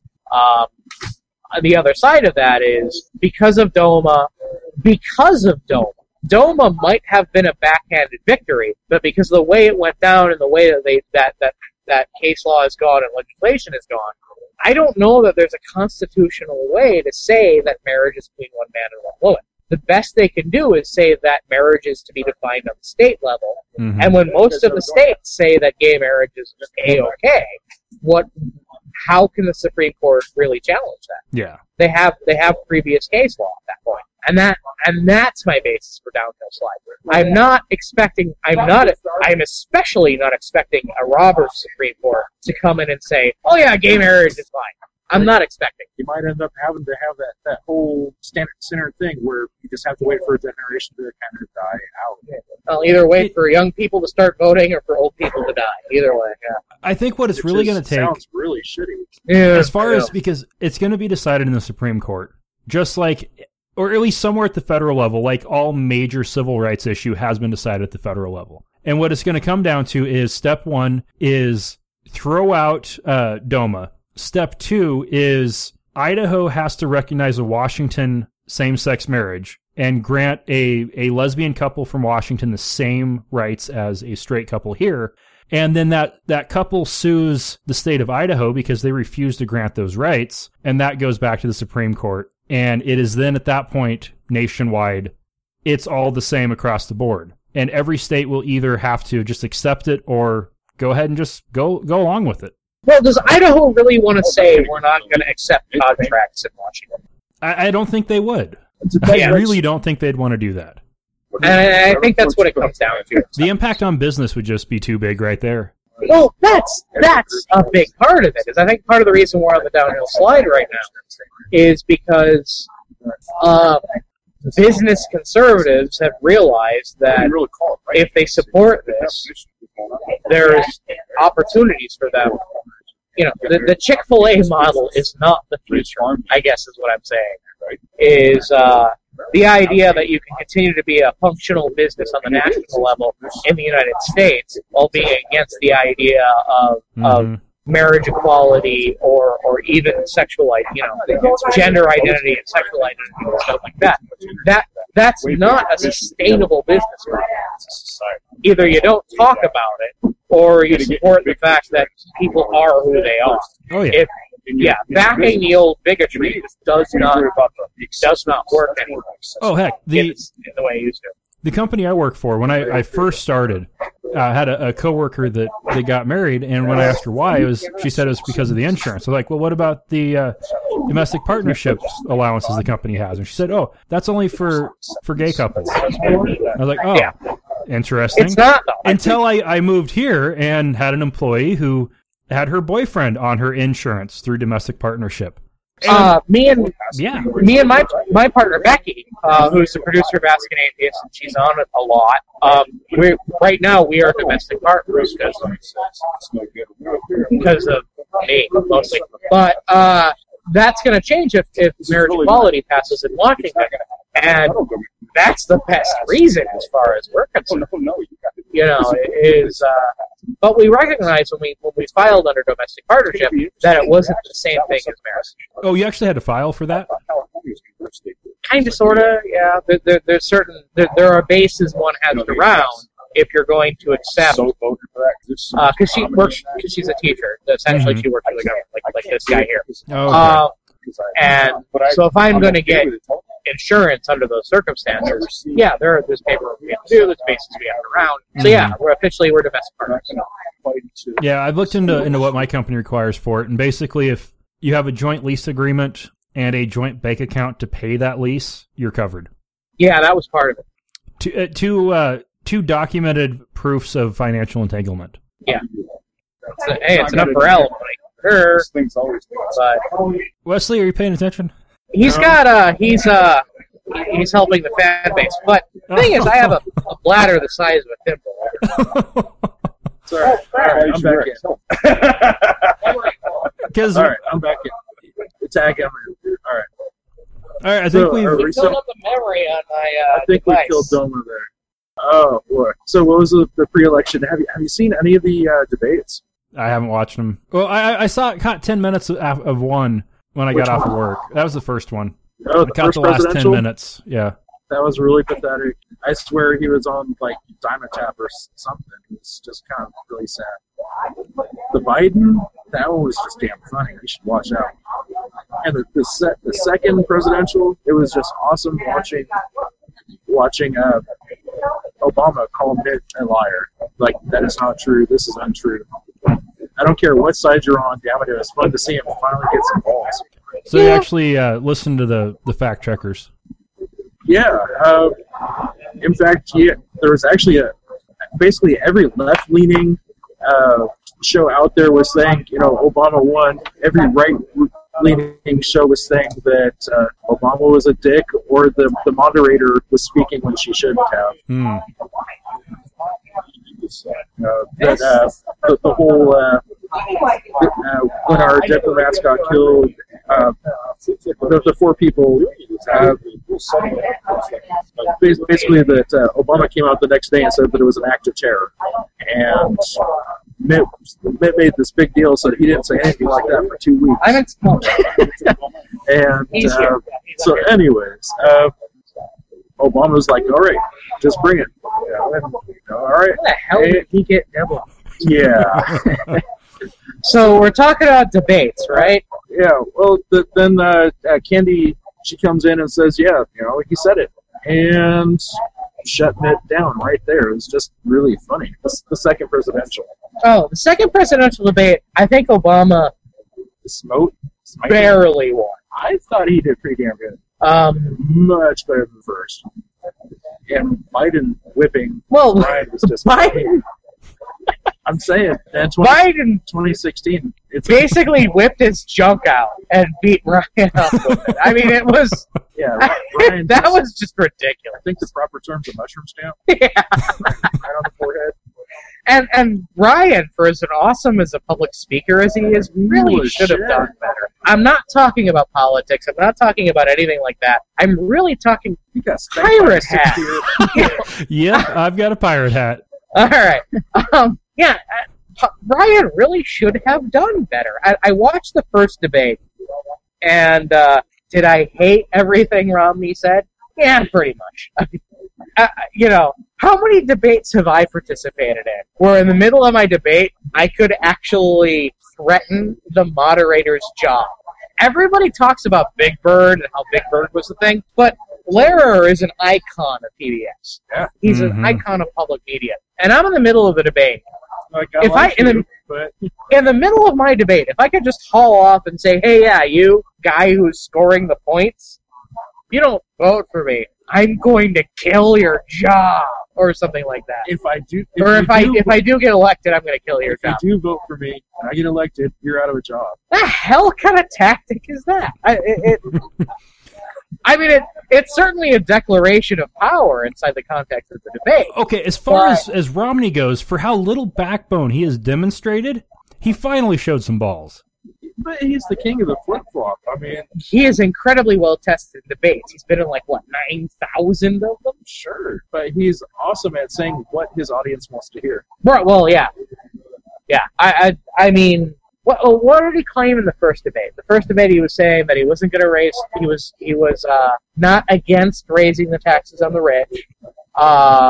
He said, I'll tell you in a second. He said that he was going to leave the taxes where they were at for the middle class, and then lower them for the rich. Yeah.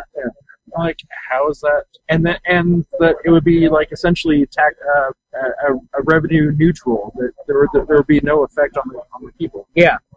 I'm like, my brain exploded. You don't get rid of the mortgage deduction. You don't get rid of the homeowner deduction. You don't get rid of the property tax deduction without completely fucking the middle class. There's a way you could do it, though. How's that? Cut out all of the individual deductions and put in a high enough standard deduction that the middle class doesn't pay taxes or pays very little to begin with. That's the way you could pull it off. And if you can get that past Congress, you are Jesus. Not a fucking chance in hell that it would actually get passed, because then the fat cats that are funding Congress wouldn't, at least paying for their re-election, they'd actually have to start paying taxes. Right. Yeah. All right. So, shall we spank on Dinesh real quick? Oh, before we get to that, let's do the real quick election wrap-up. So we've talked about the debates. Beyond that, I'm going to sum it up real quick. Mitt Romney supports whatever you believe. You can even go to a website that was linked on JT Eberhardt's site where you can just put in your positions and it gives you Romney quotes for each and every one of them. Romney is absolutely worthless. We have at this point no idea what the hell he would do, what the hell he's even campaigning on, because he has said everything on every side of the spectrum. So your choice is between voting for a known loser like Obama or voting for the biggest, craziest unknown ever, and that's the flip-flopper Mitt Romney. So vote for you're Obama. Calling whoa, hang on here. You're calling Obama a known loser. Obama's a huge disappointment. What were you expecting from Obama? I wasn't expecting much, but I wasn't expecting a repeat of Bush. How is this a repeat of Bush? On foreign policy, on almost every single policy that anybody has given Obama crap for, it's been a continuation of Bush-era policies. He's kept Gitmo open. He's kept the torturing of detainees. Right. He kept Bush's timeline for pulling out of Iraq, Bush's timeline for pulling out of Afghanistan. He put troops in additional places. He's in the case of Iraq and Afghanistan, I would say that he held us to those things, where Bush would say those were my dates and I may claim them and I may not. The thing is everybody expected that electing Obama was going to be like electing the Smurfs, where like magical shit would happen if Obama was suddenly president. But the thing is, and this is the one thing that all my friends who are third-party guys and who see Bush and Obama and Romney as basically the same. This is the thing they give me credit for, is that when I voted for Obama, or when I caucused for Obama, I knew what I was getting. I was not getting a progressive. I was getting a moderate. And I knew I was voting for a moderate. I knew I was getting somebody who was going to not immediately pull out of Afghanistan and Iraq, but try to find a way where we could pull out of Afghanistan and Iraq and not look like complete shitheads. I was voting for somebody who was going to avoid rendition, which we kind of got halfway. But and here's where it falls apart. Here's where it falls apart, and where I completely give it to you, is I was voting for somebody who was going to end the Patriot Act. Yeah, not somebody who's going to expand it and start killing U.S. citizens. And the fact that he hasn't been challenged on that is the biggest disappointment I have in this election cycle. Is I wish somebody out there would go, "Oi, Patriot Act, Whiskey Tango Foxtrot," and just have Obama say something about it. I might even believe it. It's a long shot, but I might. But he just needed to be challenged on it this election cycle. Unfortunately, the guy he was up against, the way he gets elected is by being more of a military, is by having a bigger military protuberance than Obama. Mm-hmm. So he's got to be in favor of the Patriot Act, in favor of torture, in favor of invading 8 or 14 or 90 more countries, and that's the problem, and that's where it begins to fall apart. And I wasn't expecting him to solve all of our problems. I was expecting a centrist. Now, you faulted Nixon on the consolidation of executive power. I actually referenced other people faulting Nixon. Okay. Part. Yeah.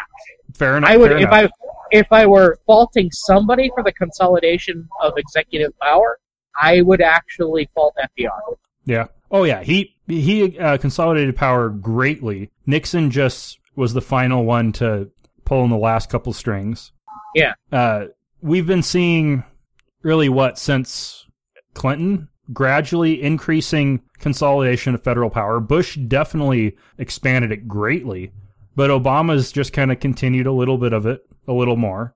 I'm not terribly afraid of executive power as long as the mechanisms are still in place to put a stop to it. And by that I mean the same type of stuff that got Nixon out of power, that weakened executive power. As long as that stays in place, it's not absolutely terrifying. It's concerning, but it's not absolutely terrifying. So, I mean, you clearly have some problems with Obama. He's not great. No. But he's far better than Romney is. Okay. I was going to ask you, are you a third-party guy? No, you stopped paying attention before I got to the point, but he's far better than Romney. Okay. Granted. I give you that. All right, so Bill Clinton and Joe Biden in 2016. You heard it here first. Everybody on Facebook was talking about Joe Biden like this is how he runs for president in 2016. Isn't he like Yoda? Isn't he like 900 years old? He's, 68? He wouldn't be the oldest. No, he'd be older than McCain was when he ran. True. Which is older than Reagan, who was the oldest. Yeah, getting elected past 70 would be very difficult. Okay. I didn't know he was that old, but he is so well laminated. McCain had fucking Dame Wrench. Oh, and nobody else has? No, I'm saying that he was beaten in a concentration camp for years. All right, yeah. He has Dame Wrench. I've heard firsthand stories from somebody else that was in that same camp, the Hanoi Hilton, who was a junior officer who got, 6.5 years of what McCain got. They were horribly brutal. Some of the worst torture they do actually wasn't the really painful stuff. It was when they'd make you sit in a bar stool for 30 days straight with no food, minimal water, and they'd beat you if you started to fall off of it. And they just make you sit there and stay awake. Yeah. Yeah. We've gotten off topic. All right, let's go back to a fun topic. Vote for Obama. Okay, I wasn't going to challenge you if you said don't vote for either of them. Sometimes I think that's a sound strategy, and like I said, I was a big supporter of Obama in 2008, and I'm somewhat less so in 2012. Okay, let's be realistic here. We have the Electoral College. If you live in a swing state, vote for Obama. Oh yeah. If you live anywhere else, vote for whoever your state isn't going for to try to make your state at least appear to be a swing state. All right. Well done. Yes, agree. Try for some balance. All right. All right, go ahead. All right, on to a fun topic. So, Dinesh D'Souza. I'm sure most people have heard about this wonderful human being. You might have even picked up a couple of his debates with Christopher Hitchens and others in years past. But, yeah, he's one of those that... What should I say? He loves the thought of marriage being between one man and one woman, and it's a very Christian belief that his is, and who can fault him for that? Until he's caught cheating with a woman who might herself be married, because he is still definitely married himself. He's been married for like 20 years to some lady named Dixie, putting that whole mess aside. He went to a conference in South Carolina, I think it was, just recently, and was introducing this new lady around as his fiancée back in September, whereas he just filed his divorce papers on October 4th. And in California, it's like a minimum 6-month wait, I think it is, to even get divorced. So this lovely, holier-than-thou Christian male is going around wanking women that this woman that he was sharing in a hotel room at a conference with. Anyways, my verbal diarrhea has run out. Dinesh D'Souza is he's been, the entire time that I know him, he's been like one of those ridiculous Christian guys. Is he Catholic? He's Roman Catholic. He's Roman Catholic. Right. He's been running a fundamentalist Christian school in King's College. But here's the weird thing. Is odd to me. Is the reason he left King's College, the reason he got shit canned, is because he was going to Christian conferences with a woman who was not his wife. Yeah. And that's previous to him even... Previous to his divorce. Yeah, well, even applying for a divorce. Right. And but he has this lovely quote. Have you seen this? No. He did not know that Christians generally do not approve of engagements prior to divorces being finalized. I've never been a Christian, and I knew that was bad news among Christians. How does that come about? How do you not know that? He told that to Christianity Today, which is actually a big deal. His religion still think, the Roman Catholics still think divorce was a bad idea. Yeah. In the first place. And that's what this comes down to. Is he was going to these Christian power conferences where important political people of a Christian persuasion would hang out and talk and figure out whose civil rights they were going to take away this year. And but he would go with this girl who is not his wife. But he'd been separated from his wife for 2 years. So for those of us outside of Crazy Town, that's okay. I mean, that would be okay. Hey, I've been there. I would at least like to see some divorce papers in the works. No, it took me a couple of years to get divorced after. Fine, but don't introduce her as your fiancée. Introduce her as your girlfriend. A fiancé is a marriage. No. Here's the thing. That's a marriage term. In modern contexts, where we understand that sometimes marriages are not forever, and this isn't JT. I mean, we're not talking polygamy here.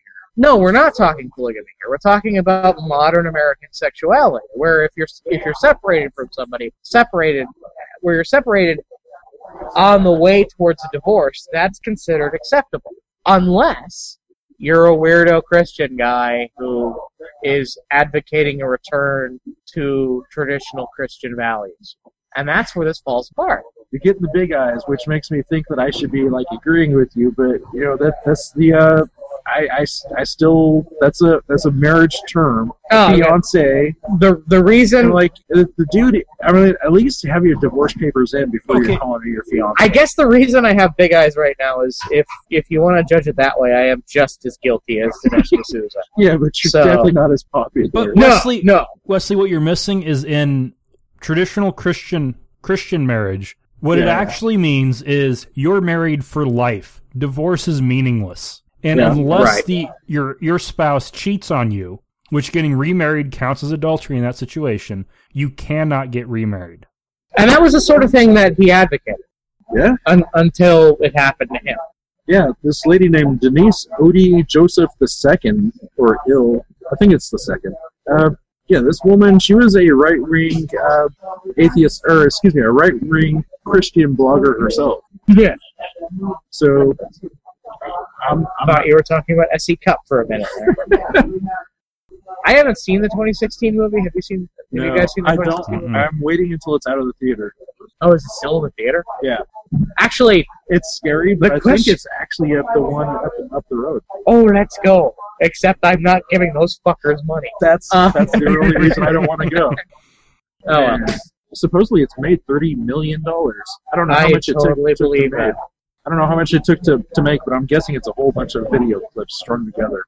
Yeah, because Obama stars as himself.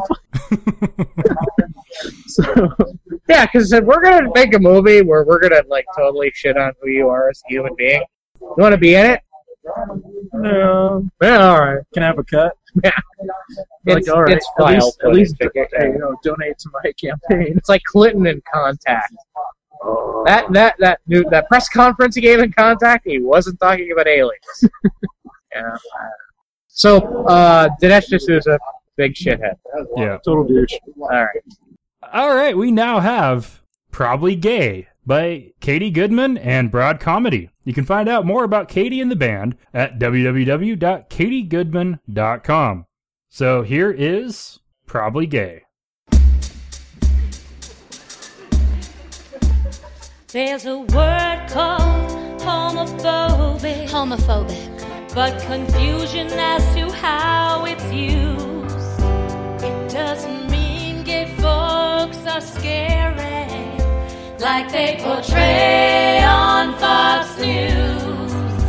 It doesn't mean you should be scared. Don't be scared. They're gonna destroy your way of life.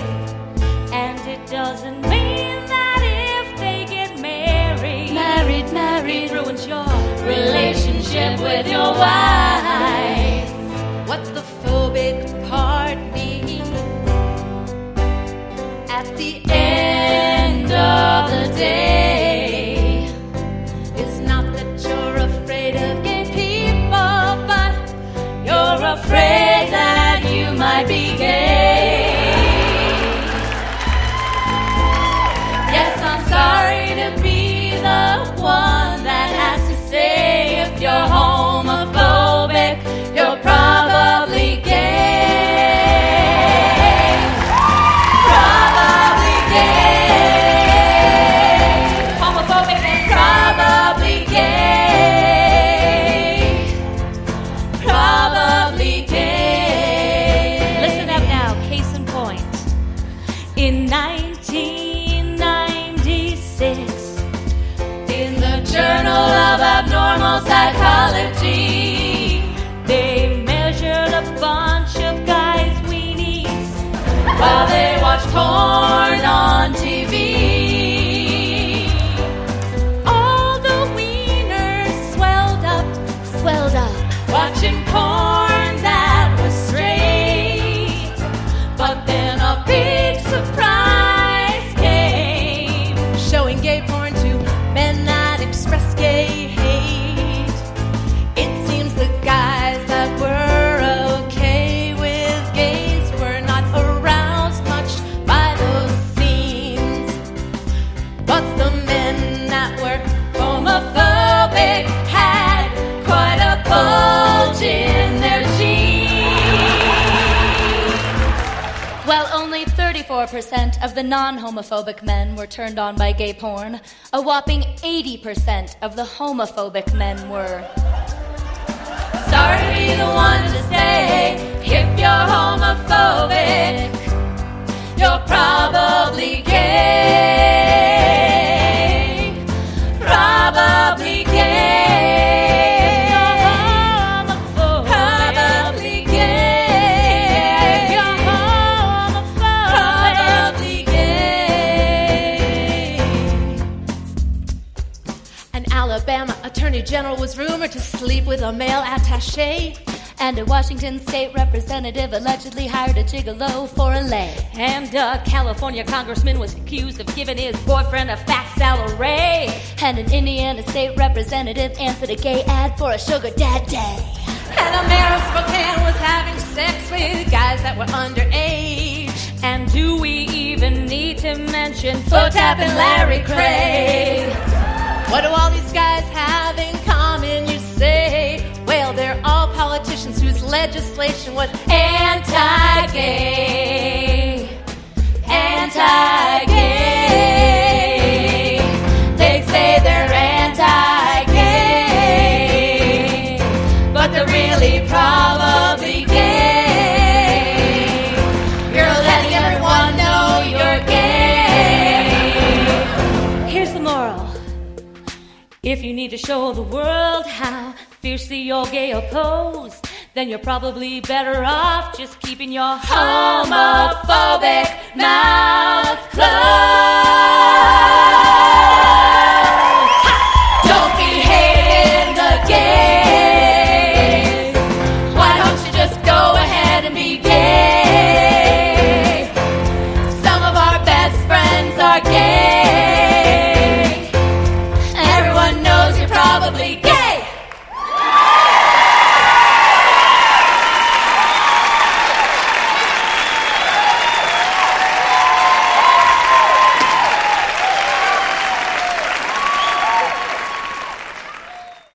right, so that was Probably Gay by Katie Goodman and Broad Comedy. Again, you can find them online at www.katiegoodman.com, on YouTube and a bunch of other places. And actually looks like we might be having Katie herself on the show here in a while.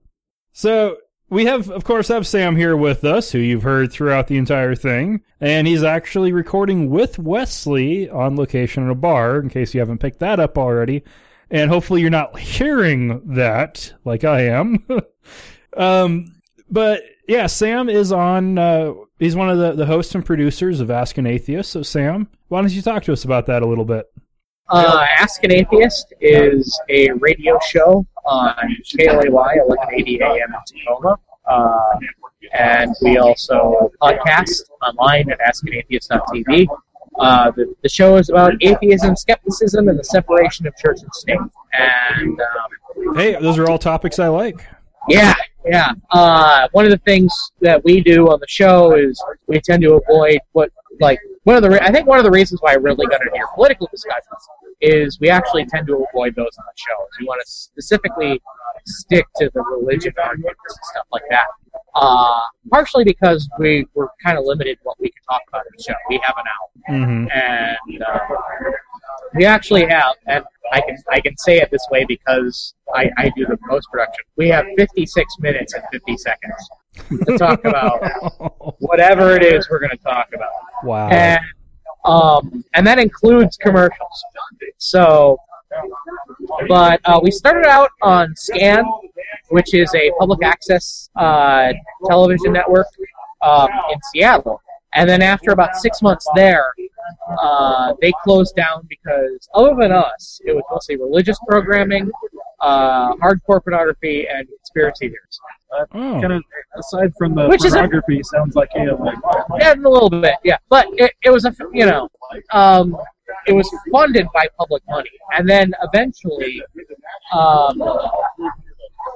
it was they needed to cut some corners at the Seattle, city of Seattle needed to save some money, and so they could either cut 2 or 3 parks, or they could get rid of the TV show where they said that Maria Cantwell was an alien. And so that was an easy decision to make. And we were suddenly without a home, and we needed to find a new home. And what we found was a radio station in Tacoma, which is where I live, that was willing to lease time to anybody and was looking for material kind of like ours. So we went to the beginning of 2011, so we've been doing this for close to 2 years. We moved to commercial radio, and that's where we've been ever since, and it's been a lot of fun. Wait, this says airs 3 p.m. Pacific.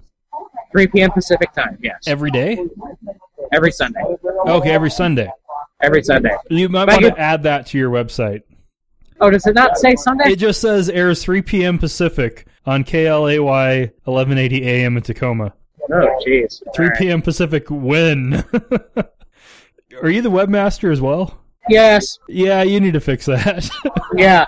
I just did I just wrote a new scan, so I'm not... And the thing is, I don't get a lot of feedback on stuff like that, so thank you for pointing that out. I will fix that as soon. Oh, man, I'd love it if people would point out stupid mistakes I make like that, too. Yeah. I mean, so... You're broadcast now. Ask an Atheist is mostly about atheism. We talk about stuff like that. There's a little bit of a geek contingent going on, and the producers of the show, which are the people who tend to be on the most and are sort of the decision makers behind the show, are myself, Rebecca Friedman, and Mike Gillens. And Becky is a language teacher. Mike is a veritable encyclopedia of comic book knowledge, and I'm the technical one. I know the tech. And I don't talk about tech a lot on the show because when Mike talks about comic books, at least he has the advantage of people who are in tight clothing. Like, he gets to talk about, when he talks about people who are big in comic books, he's talking about Superman, Aquaman, Batman, stuff like that, who are relatively fit and in tight clothing, like Christian Bale, sex. I'm a computer guy, so where he gets to talk about people like Christian Bale, I have to talk about people like Richard Stallman. And that's not nearly as sexy as awesome as he may be. It's not. Yes, and Stallman is awesome. Yeah. I'm not knocking the Stallman. He's a bit dogmatic, but he's fucking awesome. Yeah, a little dogmatic. Yes. Yeah, I'll give you that. But and that's kind of why I wanted to be here today. Is I don't get to talk tech side. I mean, computers aren't sexy unless you make them sexy. Just putting that out there. So you guys, you have a very cool podcast, Atheist Nomads. I just don't know what. So that's what my show is. We're an odd, eclectic kind of coagulation of topics. Yeah. Yeah, and I love it. We got somebody who works at the show by the name of Scott Leopold. He works with, I think, Puget Sound Blood Center now, and he worked with a women's health organization. But donating blood to charity is something that atheist organizations in the Puget Sound area have been doing for a long time, and that's been headed kind of by Scott Leopold. I mean, he's practically got one of them 55-gallon drum pits. Mm-hmm. He is. I've got 3-gallon ones. Nah, he's. But I've never done it for. He makes you look like an amateur. But I mean, he does it like ridiculously. Something and the minute he becomes eligible to donate blood, he goes to donate blood, and then he also runs the thing where they swim the river or the lake in the winter. Oh. The polar bear swim. Yeah, about that. Which he keeps wanting me to do. He's like, you should do it. You can stay warm. You're kind of a fat guy. You can do that. You can totally do this. And I'm like, all right, I'm game. I'm drunk enough to agree. Yeah, let's do this. When is it? Oh, it's on Sunday. Nah, can't. That's the day my show is on? No, I can't. Yeah, I'm in the studio on Sunday. Sorry. So, I mean, that's what we do. I mean, what Ask an Atheist does is kind of the same thing that you guys do. I mean, we talk about stuff that we think matters to the atheism visibility movement, and, we do interviews with people. We got one up on him, too. We got JT before you got JT before we did, yeah. Yeah, you guys won. Yeah, but you've got something up on us. You actually have a focus. We do? We just talk about what we think is cool. Bashing religion is cool, and technology is cool, and science is cool, and politics is cool, and right. That's why we just kind of go off in random directions. Fair enough. Yeah. We lack focus. So the thing is I came into to doing Atheist Nomads. It's like I can talk about tech. So I have a lot of tech stuff that I want to talk about. Is there anything about Ask an Atheist that you guys want to know? I mean, any serious secret questions, or it's not like we're not the Masons. So honestly, I mean, I sat in on an interview with you guys. That was just fun to watch in the corner. But just all the audio stuff next to us is what I want to know about. Oh, That's what I need to learn myself, because I would love to go out and do the satellite. I've always wanted to do radio. I have a ridiculous analog technology and audio and sound waves and RF waves and all that stuff has always been really interesting to me. I have a really sizable radio collection. I have 5 console radios. I have 8 or 10 desktop radios, all vacuum tubes. I've got a vacuum collection that's in the, I think at this point, in the 5,000 to 8,000 range. Well, I noticed on your profile you're into ham. Oh yes, November 9, Michael, India. I've been a ham radio operator for literally for as long as I can remember. But according to the FCC, I got my license when I was 12. Radio is something that I've been interested in my entire life, and not just being on the radio, but the concept of radio itself. I mean, I was at Camp Quest Northwest over the summer, and I taught a radio unit, and what I told the kids is, we're going to sit down, and we're going to use the resonant power of crystals to receive secret messages from a remote location. Now that sounds like, when it's described like that, it sounds like a psychic power.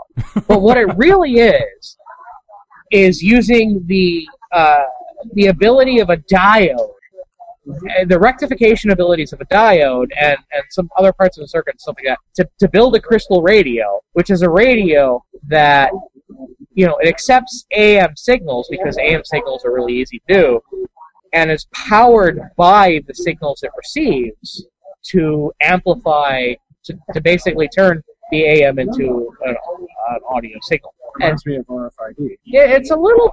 It receives signals that allow it to power itself. It's passive RF.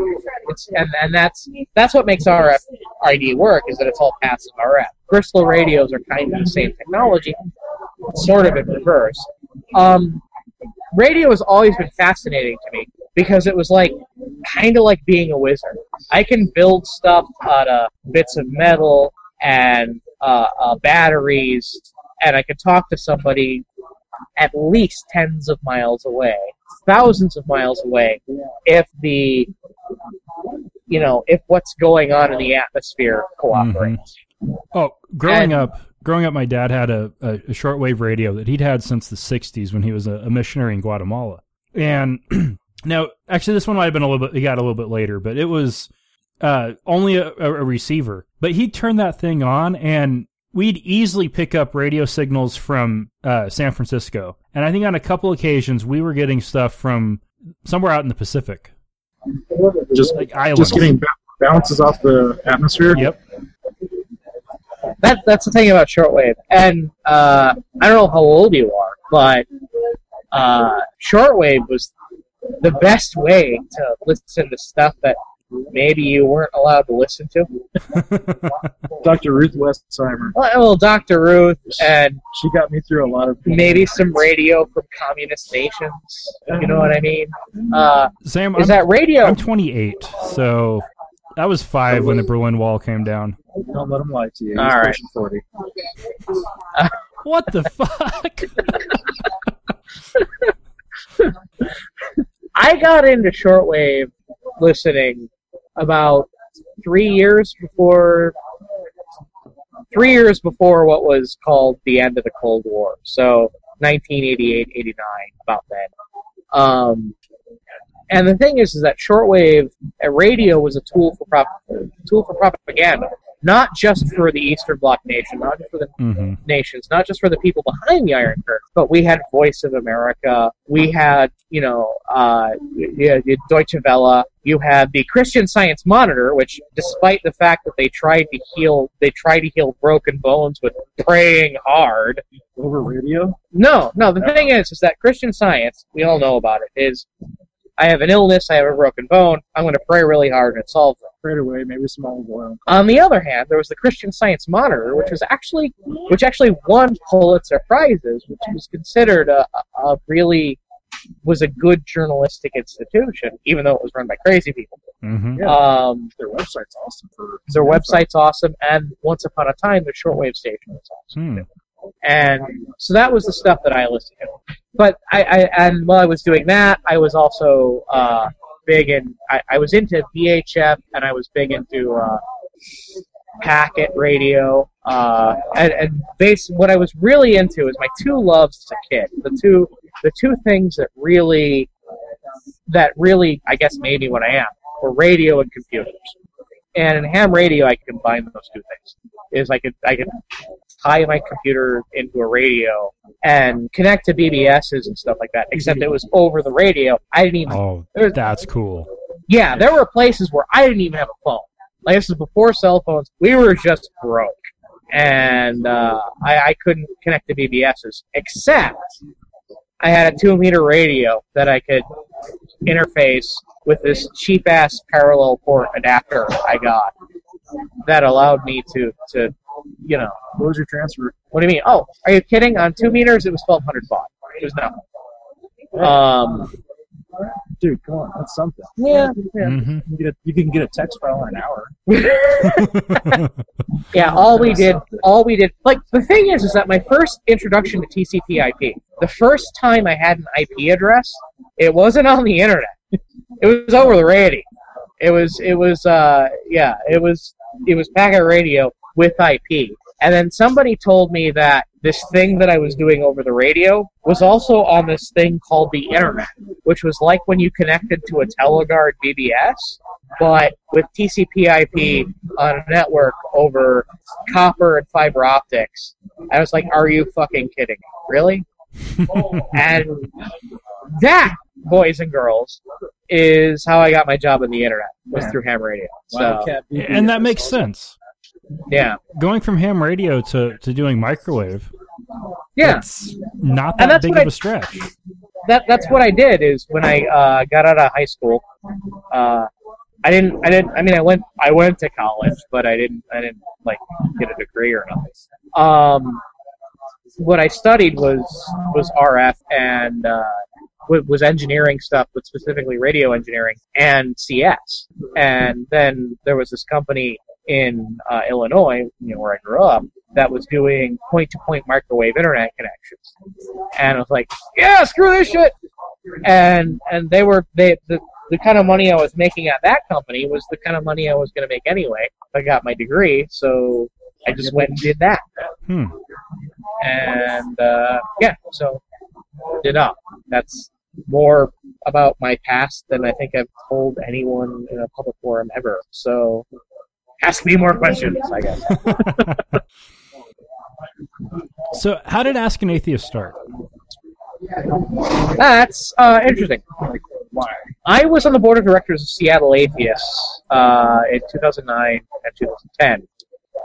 And we were approached by Mike Gillis, who's one of the other producers of Ask an Atheist thing. He wanted to do a cable access television show in the style of the Atheist Experience down in Austin. And there were a few of us who were into it, and a few of us who weren't. And I was, I guess, clearly into it. But a year or so previously, I had tried to push a podcast, which was not based on the Atheist Experience, called Part of the Problem, which was a critique about the atheism visibility movement from an atheist perspective, like what we're doing wrong, how we're not reaching our community. And so Mike came to the board of directors of Seattle Atheists saying, I want to do a public access television show. And I said, I had tried to do a podcast but couldn't get it off the ground. Why don't we work together? And a few other people came in and said, yes, this sounds like the right idea. There was Casey Doran, who has some pretty significant television production experience, who was interested in the idea and is an expert on epistemology, which I only know how to pronounce because Casey Doran was part of Ask an Atheist. There's also Jeremy Whitman, who is a stand-up comedian who did a comedy tour called Delivered from Dogma, which is about his experiences getting away from being a fundamentalist Christian into the atheism that he is now. And so it was the four of us who got together and said, let's do this show that Mike has the idea for. And we started out trying to do it under the auspices of Seattle Atheists, but they were a little, I guess, weirded out at some of the expenses involved and weirded out at the idea that they were giving some strange folks like me and Jeremy media exposure. So they kind of backed off a little bit. We said, no, we're forging ahead. We'll just forge ahead without Seattle Atheists. And we started this cable access show, which was a lot like the Atheist Experience in the early days. And we did that for about 6 months, and then, as I said earlier, the station we were on closed, and we had to find a new way to survive. And that's when we went to commercial radio, and that's where sort of like I said, my first love is radio. I've always wanted to work in radio broadcasting, and I said we could totally redo Ask an Atheist as a commercial radio show. To be honest, though, all three of us have faces for radio. Yes. He said it, not me, but you're right, yeah. And that's it, is I was on... We all got nicknames in the early days of Ask an Atheist, based on what people called us. Like Casey was Beer Face, and Paul Case, who was the head of Seattle Skeptics, but was also on the show, Eggman and Beard Face, because he was bald and Casey had a beard. The weird thing is, I wore a button down that provided very little definition. It was kind of puffy and stuff like that. And the week after my premiere on Ask an Atheist as a television show, we got an email from somebody saying that we were very strong and very positive, and we were doing the right thing by allowing a transsexual person on Ask an Atheist. And Sam has a lot of strength. Is a strong person to be what he is and to be on Ask an Atheist.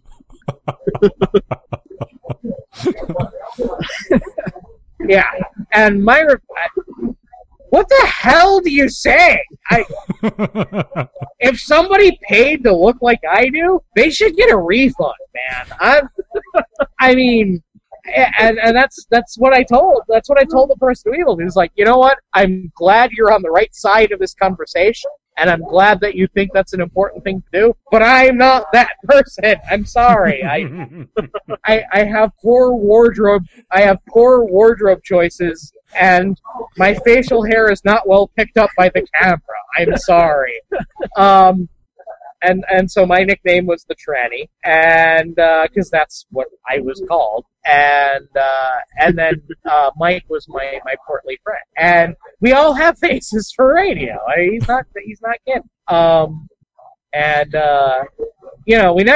We didn't get a lot of positive feedback from people in email when we were on television, unless like Libby or Becky or Kate was on. Then we got. You got the women's on the show. We've had two correction letters now? Yeah. I think it's been 2. So at least we've had 2 pieces of any kind of reply. Yeah. We've gotten feedback from guests.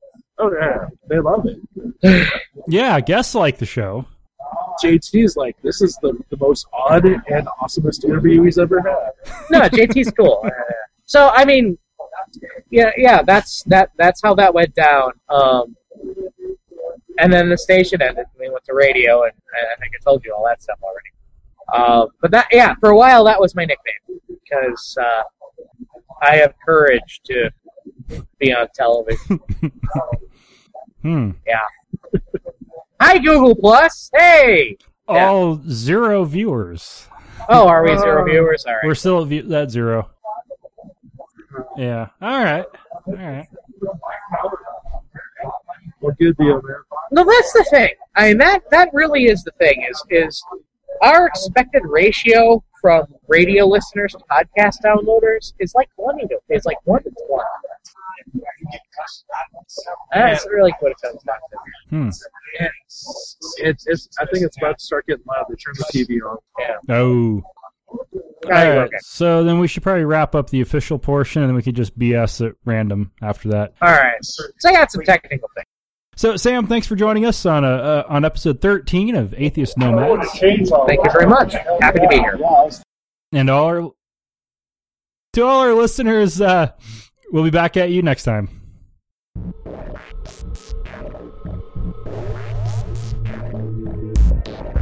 Thank you for listening to another episode of Atheist Nomads. You can find us online at www.atheistnomads.com. Contact us at contact@atheistnomads.com or leave us a voicemail message at 541-203-0666. You can also like us on Facebook or leave us a review on iTunes, Zune, or wherever else you find the podcast. Until next time, this has been the Atheist Nomads.